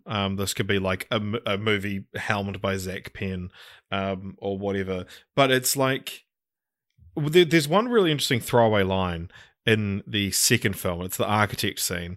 For me, one of the most juicy little morsels in the film is that when we're told that this is the sixth iteration of the Matrix, they talk about he mentions that the first Matrix was this utopia that was so idyllic that the humans inside it rejected it because it was too good to be true. I think Agent Smith mentions this in the first film as well. Right, yeah. Yeah, maybe that's where I'm getting it from. But no, both characters do mention. Right, okay. But it's what a fascinating idea. I think that's that's more interesting than the sixth Matrix. But like, I would love to see and it could just be, and like, this is why it would kind of be good for like a reboot or whatever, is like, yeah, it's essentially the same story as the Matrix, but the world they're escaping is too good to be true. And it would make that like, so it's like, because the red pill or the blue pill, it's like, well, I've got this pretty mundane life here, but it's like, no, this is literally everything you could ever want. Yeah. But people are going insane because it's everything. Yeah, but people are going insane because it's what they want. So it's like, do you want to deal with the trials and tribulations of real life, or the machine war and shit? No, it's not just the trials and tribulations of real life and boys and stuff. Yeah, like, I think that's such a more interesting story for me. And because it's a prequel, is it the Matrix preloaded? Yes. Preloading, which of course also means getting drunk before you go to another thing with alcohol. All right, so now we've just got a couple of segments. One is real good, and then one's real bad. So, we'll do the real bad one first. Okay. So that is, we rank this franchise. So on our Letterboxd, if you go over to our Letterboxd, the Cold Popture Letterboxd, you'll see that we have a franchise ranking, where every time we rank every time we watch a franchise, we rank it in amongst the others. And what is Matrix is 145. So it's the 145th franchise we've ever watched. See, what do you think for this? Because it's like one perfect film. Yeah, it's a pretty much perfect film, and we've made the mistake before, I think, of ranking a franchise too high because it has a really good film at the start. And I don't think that's actually what we're ranking. And something like Jaws, for example, being at 48, I think should be much lower, because even if the first one's a masterpiece, as a franchise, it falls apart. Well, do you think it's better than The Love Bug, but not as good as Blade? No. I think it's probably better than Blade. Okay, is it better than Frozen? God, we're not going to put just right next to the last franchise. What do you like? Considering, like, throwing in the Resurrections into this consideration as well, I'm inclined to like just for like, I'm thinking more around the like Evangelion area, because okay, cool. We'll put it just under Evangelion, better than Lilo and Stitch. Okay, cool. You always want to be so done with this segment. Next segment. So now it's time to reveal our next franchise. Quite often we would do this through a random number generator, but this episode would have been the one that was in the random number generator, but we did the Matrix to tie to the new one. So you're welcome, Internet. So this one is decided by our Patreons, our lovely patrons over at patreon.com/coldpopture, where for $1 a month you can comment, suggest franchises, and vote on every second franchise that we cover. And this one was one of the like least fought battles we've ever seen. That one franchise just took an immediate lead, and it just never let up from that lead. And it's one that's probably the most times been a bridesmaid, I would say. That it's come second or third quite a few times, and that is the Keanu Reeves trilogy. Yeah, Bill and Ted. So we're continuing really on ringing in the Keanu year. Make it a thing. I did just realize, like, we're like, oh, we're gonna do another Keanu Reeves franchise. We barely talked about Keanu Reeves on this podcast. Well, we can talk about him next time. There, maybe. So another case of like a legacy sequel for Keanu Reeves as well, because the Bill and Ted's Excellent Adventure and Bill and Ted's Bogus Journey came out pretty close to each other, while Bill and Ted Face the Music came out last year, 2 years ago when you're listening to this. Mid-pandemic was one of the highlights of mid-pandemic, and I did not watch it because I knew one day, probably soon, I would be watching it for this podcast. And I didn't watch it because I'd never seen the other two. I haven't seen the second one, and I saw the first one Yes, that's exactly the same situation as The Matrix, to be honest. It's seen the first one, but barely remember it, never saw the sequels. So if you enjoyed this anyway, guys, thank you so much for listening. Let us know your thoughts on The Matrix. Jump in our Discord. There's a link in the show notes to the Discord. Jump in there, let us know what you think of the series, and we'll respond to your comments and your messages. You can also support Cult Pop Show by following us on Instagram and Twitter, and you can subscribe to our YouTube channels. There's two of them. One's called Cult Pop Show, and one's called Cult Pop Show again. And you can subscribe to us on all the various podcasting platforms, as well as supporting us on Patreon if you want to be included in the Cult Elders segment like we did before, or you would like to suggest and vote on a franchise like we just did, or maybe you'd like to get involved in our post-credit scene segment, which is coming up right after this music ends. All of that is available at Cult Pop Show Patreon, patreon.com/Cult Pop Show. Is the best way to support us, short of sending us messages and saying that you think we're attractive. Richard, let's sing ourselves out, and let's sing the famous theme song from The Matrix as we go into the post-credit scene.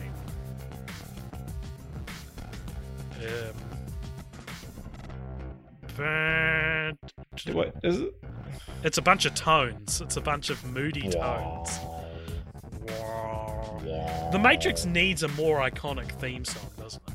That's my continue the franchise. Well, I mean, yeah, it uses the fucking... I thought, for some reason in my head, I was like, isn't it Elevation by YouTube? That's Tomb Raider. That's Tomb Raider. This has... dun-dun-dun-dun, cash, whatever that song's called. Welcome along to the post-credits scene. This is a segment where, after the end music of each episode, we go to the fuck this up. We answer a question or play a game or comment on something you've said from the Patreon. If you want to get involved, head on over to patreon.com/cultpopshow and donate $5 or more, and you can be part of this, the post-credit scene. Richard, who is this post-credit scene from, and what is it? This one comes to us from Andrew Harding, who says, "Hi, AJ. Hello, AJ and Richard. Has watching a good deal of movies and television resulted in you being much more sensitive to some of the more lazy or low-effort techniques used in filmmaking? For example, I watched the trailer for the upcoming Sad Man series on Netflix. Didn't know there was a trailer out for that. And I'm already extremely skeptical due to low-quality stock audio, electricity, noises used in what is likely a multi-million-dollar production." I think you can probably safely assume it is a multi-million-dollar production. Thanks again for everything you do. Andrew from New Hampshire. Thank you, Andrew. I'll say this. I understand what you mean, and like things like the Wilhelm scream, I don't think of as cheap. Like they couldn't get a better scream, but it is kind of like it takes you out of the. It's an inside joke, and it always has been. That's why people do it. But it's had its day. What about you? Are you sensitive to anything like that? So this is the thing that what I actually really like about this is that you can choose to look at it cynically like that, where you go like, oh, that's that thing, and I think that when something is your job, you end up hating seeing it or whatever. But I think I'm kind of like, if I recognize the sound effect from something else, to me, I'm like, oh, that's a cool thing that I'm in the special club of people that can recognize that. And so I think I tend not to, maybe I'm more sensitive to them in the sense that my ear might be more tuned to it than other people's necessarily. Not like just general techniques, not sound effects especially. But yeah, like to me, it's I get the feeling more that it's like, oh, cool, I'm part of the club that can recognize that. So I think you can look at it, you can put a positive spin on it. Yeah. When you hear that like famous like kids laughing sound effect, yeah, do you go like, I get it? Yeah. No, yeah, it's just like a, because also like it's been well established on the podcast that I love being right, and I think that's part of it as well. Is that like I just like knowing things.